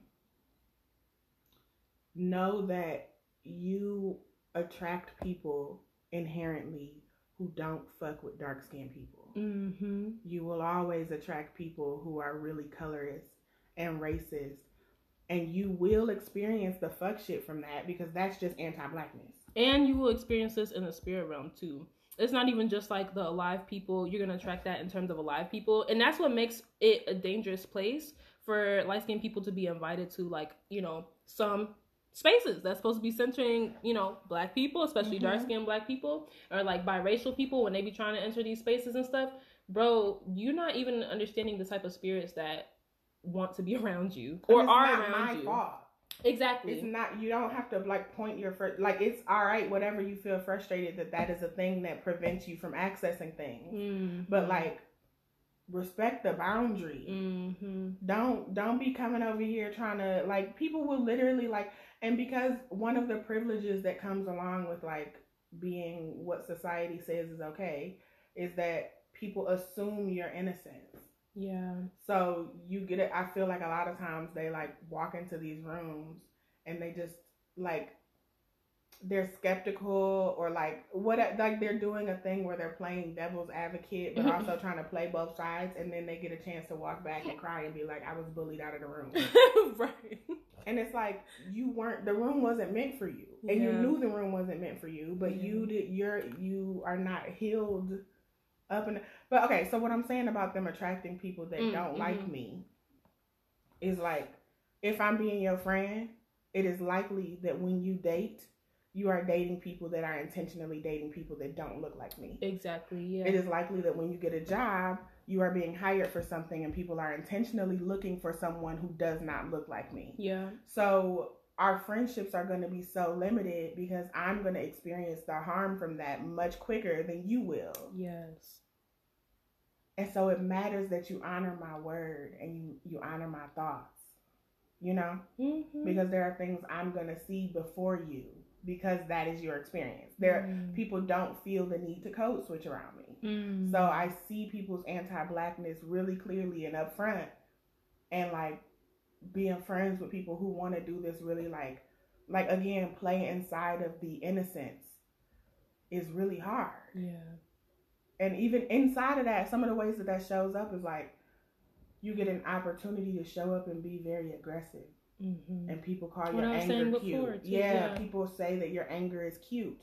You're spicy. Yeah. You know what I'm saying? Like, so you showing up and having this standard of what honesty looks like. You need to reconsider what it means to center the most marginalized. Because everyone does not have access to just like outright being like, fuck that. I don't like this. I don't like that. Because that can be detrimental to some people's survival. It can be life or death, honestly. And if you are protected enough to act like that and do that, protect people who can't. Instead of judging people who can't. Or like, you know what I'm saying? Yes. Centering your own experience. And it's like there is a place in healing where you should center your experience. And then you also have to be like cognizant of where you do that. Do that with your therapist. Do that with your other light-skinned friends. Yeah. Do that with your lover that only fucks with light-skinned people. Which I know you doing. Okay. You going back home and laying your head on a pillow where somebody strokes your 3A hair and tells you it's okay. People hate you because they're jealous. Your mama tells you it's okay. People hate you because they're jealous. They love that. Listen to me. They love that. I ain't never heard that in my life. People wish they could be you, so they just be mean to you. And it's like, no, it's more complex than that. Yeah. Little black girls are not just mean to little mixed girls because they wish they could be them. Right. There's again, like I was talking about with the catfish thing, there's like extreme neglect happening. Right. And that should be cared about. Exactly. A whole gap of care just being witnessed. Yeah. Yeah. And it's like, how do you not respond to that angrily as a fucking 5th grader? Right. You watching your like classmate, y'all are friends. You think everything normal. You think y'all niggas is cool. You know what I'm saying? Like we the same person. Like I remember my friend were talking about how there's so little representation that like I used to think I looked like Raven Simone. Because that was the only bitch that was close enough to me. Right. So she was like not super small and she was black and obviously black. So for me as a little black girl, I'm like, look at me and Raven. Look at me and Raven. And slowly but surely, like even when you see little black girls dressed in Frozen costumes and shit, and you can see the moment before they knew they were different. And that people, you know what I'm saying? And it's devastating when you realize you're not cute enough to get there. I've been reading The Bluest Eye. Okay. Yeah, have you read that? No, I know it's a classic. It took me so long to read it. Listen, I'll get there eventually, bro. I swear. Like, I just haven't. It's so good. I know. But she talks about like noticing people call certain kids names softly in class when they were taking attendance. Like in a sing-songy way, they would say like certain kids' names, and like that was like the beginning of her awareness that like she wasn't cute. And how do you not respond to that angrily? Yeah. And so the microphone keeps getting passed to the most privileged people to sing the story of dark-skinned black girls, nappy-headed black girls were mean to me. And it's like, we're not talking about why, or if that was a thing, and are they being mean to you, or are you crossing boundaries and entering their space when they're saying, I want to just be with people who look like me?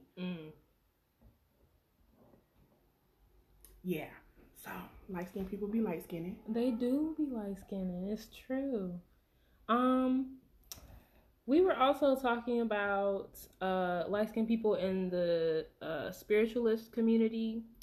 And, you know, just how it does not it does not stop there. You know what I'm saying?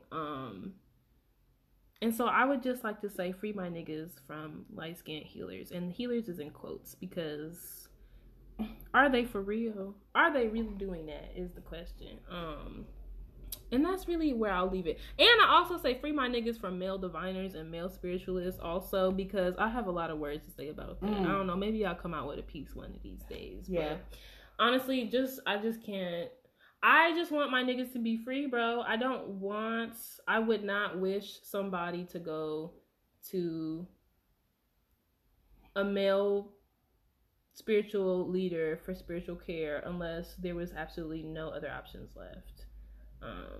That's really how I feel. And I also try not to recommend, light-skinned people right away either. You know what I'm saying? Gotta go through the little arsenal. That's what I meant earlier when I'm like, certain intersections of people have a much more intense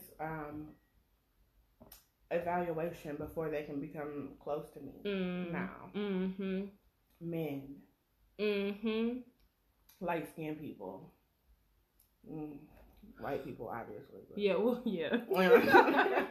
Don't nobody want no white people in their lives. No, ma'am. Keep that away. Yeah, I'll just leave it there, honestly. The other thing I'll just say, going back to like biracial people, I don't know, biracial babies be making me sad. So listen, I just want y'all to know that before this podcast, Tay sent me a fucking, what the fuck is this shit called? Like a little agenda thing. An agenda. Potential questions and the last bullet point was, why do biracial babies be like that? And I just couldn't take it. Because it's a question that we all need answered, though. It is one. It's something I think about all the time. I don't know. Like, I don't know. I told Elena, did I tell you this? Or did I just tell you this in my head one time? What? Did I tell you that, biracial babies, they just be uneventful.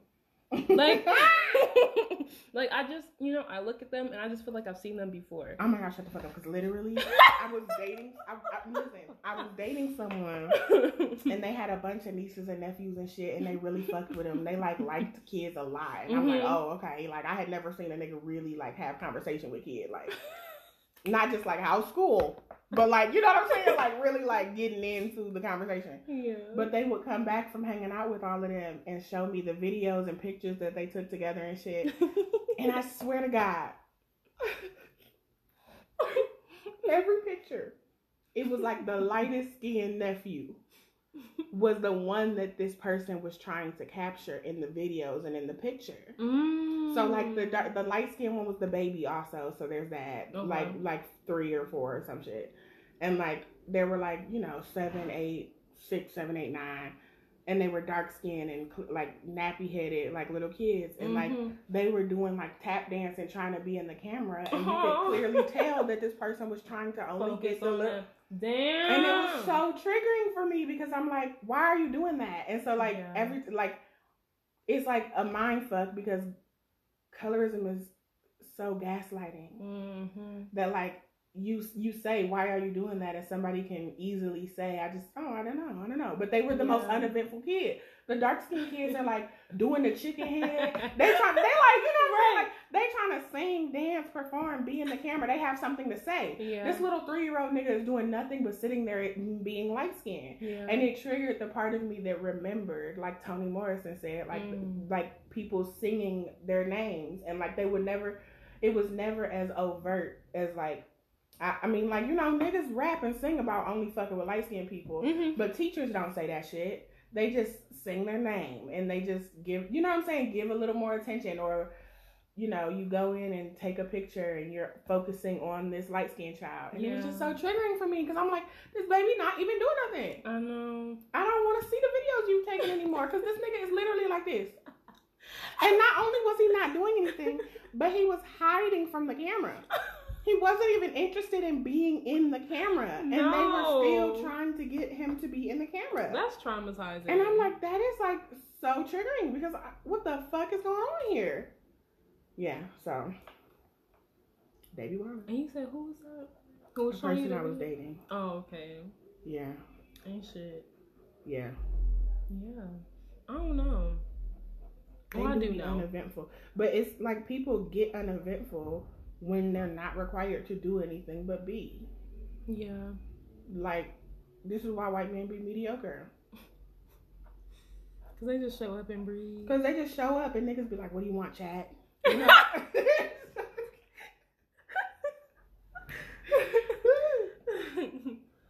That's true. Yeah. Well, I don't know. I think that's all I have to say about that right now. Yeah, you know, light skins be light skinned. Center dark skinned niggas. Okay. Yeah. And pay them. You ain't even gotta talk to them sometimes. Just give them some money. Because even when people be trying to, like, you know, be kind, like trying to, you know, in quotes, like do better, like that type of thing to like monoracial black people, or just dark skinned black people specifically, like it's like there's always just these failures. Just and they like you, ask. You saying too much. You saying too much. You doing they too much. They won't even ask, and even asking is asking for a lot of work. But they won't even like acknowledge that it's a thing enough to say, "How do you experience me? What can I do better to make it so that I am a better ally to you?" They don't ask those kinds of questions. It's just like these forced questions, and that it be the forced questions that be coming from shit like what we was talking about with that little list or whatever, where, you know, it's like these movements that are claiming to try to help and stuff, but it's like I can just tell based off of this list that you're not actually engaging with the people who like need this list, or like who need to be asked stuff from this list. You know what I mean? Yeah. You know what else though? Speaking of length privilege, then isn't that the thing you just said, that like we're talking about the natural hair community's obsession with length? Yes. I had gone through my hair journey, you know, I was gone all around the fucking world. And I was a part of activism and shit, you know, whatever, activist spaces. And they were black as fuck and they were queer as fuck and they were like seemingly understanding colorism and all of the things. But I feel like I was only invited in the room because I had this big ass afro. And they didn't even interact with my content. Wow. When I wasn't showing up in this very specific way, which was like, even as a bitch with 4C hair, if it is long, it is more okay. You know what I'm saying? No, that's exactly what it is. That people wouldn't interact with my post. Like I noticed the pattern of when people were interacting, and so they were talking about like, yeah, be free, do your thing, blah blah blah, and then they were only giving like their friendship and love to people who didn't look like that. Yeah. And you scroll through their page and all of the niggas look like whatever. And yeah, so. Yeah, it's what you were saying before about like that exoticizing who you are. But not even like who you are, but like what you are. Yeah. Like it's one of the avenues that like black people are using to be able to get access to the things that they need. Yeah.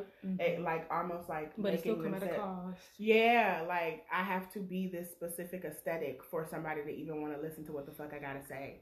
I gotta have social capital. I gotta be able to string my words together in a way. I gotta be able to bleed in poems so that niggas could be like, I want to come around, or like I want to, you know, you gotta be inspiration porn, right? And you can't just be regular black girl. You have to be black girl with a thing, black excellence. So like black girl with the long hair. Black girl with a lot of hair. Black girl with whatever. But it's not just black girl. You know what I'm saying? Yeah, that makes sense. Yeah. That makes a lot of sense. Yeah. Okay. Well, let's take it to this last official question that I have for you. So that question is, what is something that your ancestors wanted to especially pass on to the people who are listening today? That's a good question.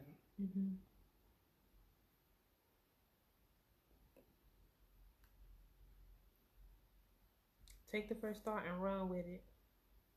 I know what it is. I'm just trying to figure out how the words string together. So I'm just going to say it and see if you get what I'm saying. Okay. I want to, like, even talking about the Lover of Liars thing earlier. Talking to I feel like the people who are like me know what the fuck I'm talking about. And I don't know, I don't want to get specific on what that intersection looks like, but like, cause you know what I'm saying, niggas is all over the place and they have parallel intersections. Yeah. But wherever you are is where you're supposed to be. And when you sharing messages, you know, like, because it became a part of my identity to inspire people, because I just wanted that connection. But then, like I said, I felt like a liar later because I didn't actually feel the confidence, or like I didn't feel good. So like if I'm going out and I'm saying, yeah, fat people matter, and then when I get in my personal life, I'm like, I fucking hate myself. I just want to share, and my folks want to share, that discrepancy between what you speak and how you feel is something worth tending to and not shaming. And you can continue to talk your shit because you know that it's like you want to make space for certain people while you grow to make space for yourself. You can be healing and also heal people. Yeah, if that makes sense. It does make sense. Thank you. You look so cute. You're so cute. Yes, no. That makes a lot of sense. And I appreciate just everything that you shared today. And also I thank your spirits for passing that on through you. As well. Shout out to your ancestors. Shout out to them. Yeah. They cool. They are cool. And they be rocking. They do. You know what I mean? They be vibing. And they be tolerating me being slow and like my flow, and like giving me language. I'm like learning how to like maximize the language I have access to. Instead of thinking I gotta learn some other shit, or like obviously you're always open to learning, but thinking that you gotta figure out how to speak in this really white way. Yeah. I just be flowing with what the fuck it feels like. I get the feeling before I get the words for it. Right. So I be having to describe the picture and the feeling with words. And words can be so limiting. Yeah. I feel that. You know, we really do be so hard on ourselves. Like like for real, we really do. That just made me think of, like, sometimes I'll fuck up, like I'll make a mistake or just do something where I'm like, I definitely could have did that better. Like when it comes to, I don't know, I don't have like an example, but just like I could have done something better, or, you know, maybe I even like committed harm or something like that. And I have like a thought where I'm just like really beating up myself, you know what I mean? And I will like for a second like project that onto my spirits. And then they'll be just like, like, why do you think, like, why would we do that? Like, they would be like, why don't you think that we should love you through that? Like, why do you think we should not love you through that? You know what I'm saying? And that's something that they say every now and then that I really value. Like, why would we not love you through that? That's what I mean by where you at is where you're supposed to be. Not like in that cliche ass way of like whatever the fuck, but like you're gonna slide. Healing is not linear. You're gonna have moments, and then sometimes you be fucking up, and when you judge yourself, you be looking at other people who still like you through that, and you stop liking them, because how can you still like a person who does shit like that? I don't even fuck with you no more. And it's like, nah, you know what I'm saying? Yeah. And you can still talk your shit. Exactly. And maybe it does make you fake, and maybe it fucking does. That's my whole message. That's why, and I know that that's controversial, but maybe it does make you fake. But I feel like it's restrictive to ask me to be only one thing, especially when we're acknowledging that this system is consistently harmful. Yeah. It's unrealistic that you ask that I love myself all the fucking time. Okay. You know? Yeah. So radically accept yourself, even when you're, you know, experiencing jealousy. Those are the kind of emotions that people push off. You're experiencing jealousy, or you're thirsty, or you're needy, or you want to Velcro to somebody. That's not to say that everything you want to do is okay, but it is to say that like you still deserve space when you are causing harm or and maybe it's not in the middle of the place that you caused the harm. You know what I'm saying? Light skinned people. Maybe you don't need to come over in the middle of the nigga circle to get healing about you not liking being a nigga. I don't know. But somebody should hug you, but it ain't gonna be me. It ain't gonna be me. It ain't gonna be me. Don't come to me today. Talk to your spirits. I don't motherfucking know. Yeah. Yeah. Yes. Off of that too. So after this episode comes out, we're actually gonna have Elena read a piece that they developed that's now published in the Rootwork Journal, the first issue, of the Rootwork Journal, and it's in the beginning of the section as well because it's split into 4 different sections, I believe. And what is ours? The unknown, unarchived, and couldn't tell you. But you in the beginning, like literally, it starts off with your work, and I really love that every time. But so they're gonna read off like that piece in the next. It's not gonna be a full episode, but it is gonna be like a practice action because it's also gonna serve as like a meditation in a sense for y'all just to listen to, rock with. You know what I'm saying? Just feel, and it's related to what we were just talking about, what Elena was just talking about. And so inshallah y'all love that, and hype Elena up. It's an opportunity to show compassion to the part of yourself that is thirsty. For the dehydrated. And that's on period.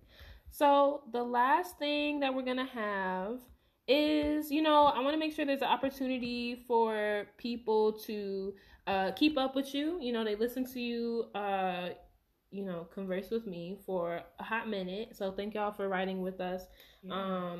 So where can people find you on social media? And then I'll also have you list how can people pay you for personal donations, but also for people who want to cover like the things that you provide, like whether it's products or services. You can talk about, what those are or not, whatever you would feel comfortable doing. But how can people pay you and like cover other people's services?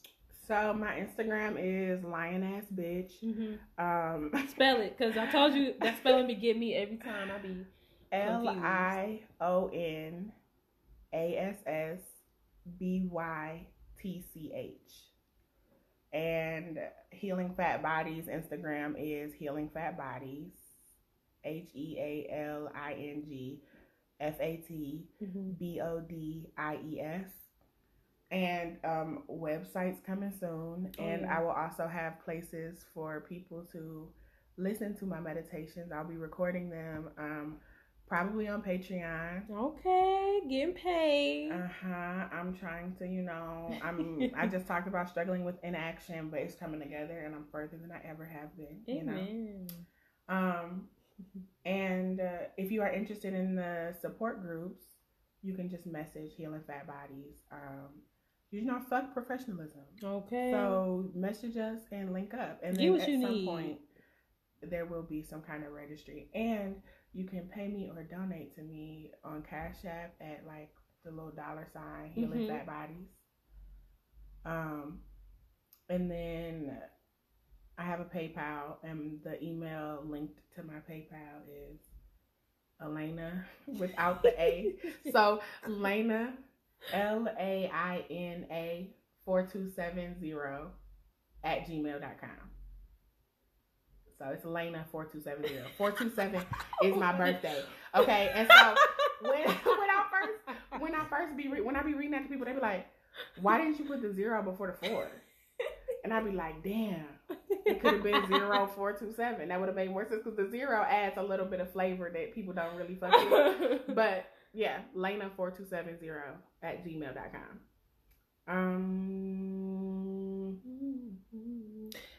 And about the services too, the one-on-ones, like if people want to donate to cover that, how much are they usually?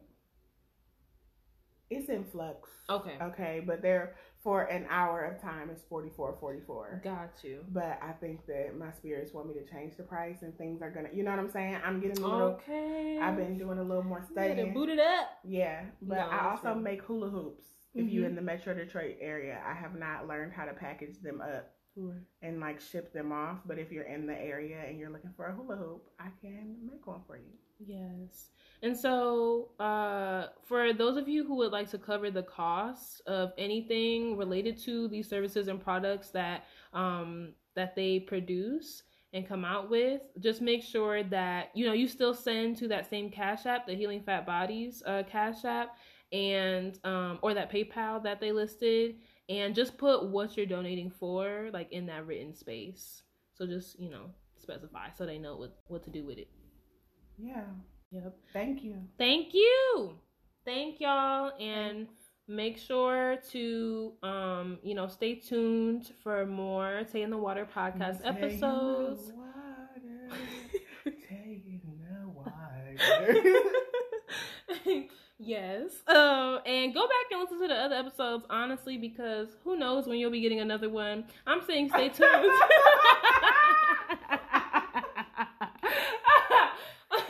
I said stay tuned, but like that could be for months. So stay tuned. 2027, we'll be back. You know, I just refuse to be put on no damn schedule. Why would I burn myself out like that? It's a lot of content on here, y'all. I'm not gonna say no more. But that's it. Thank you all for listening, and have a black ass day.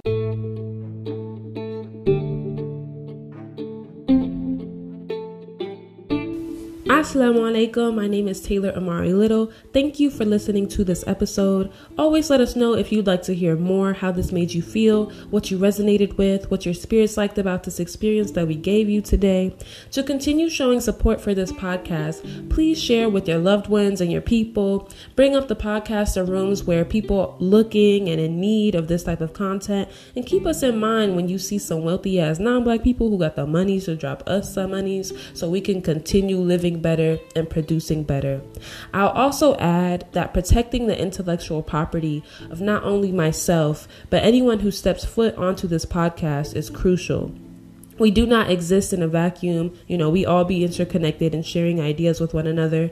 But if you steal or do not give credit to us for the words that we speak, the thoughts that we channel, and the art that we produce, you will be seen and you will be hunted down. If it's not by us, it's by our spirits, spirit alliances, or physical world community members, and you can count on that. To tip me and support Unveiled Divine Technologies, the business where all of my services and products come through, my Cash App tag is Unveiled Business. My Venmo is Unveiled Business, UNVEILED, Business, BUSINESS. My PayPal is paypal.me/unveiled business. My Patreon is also currently patreon.com/controversialtay for ranging select monthly donations and work memberships as well. To book me to become a client, whether it's for divinations, for prenatal spiritual security, Amari blankets, Court of Arts, art commissions, or speaking engagements, just head over to TaylorAmariLittle.com. Show some love, show some peace, and have a black ass rest of your day.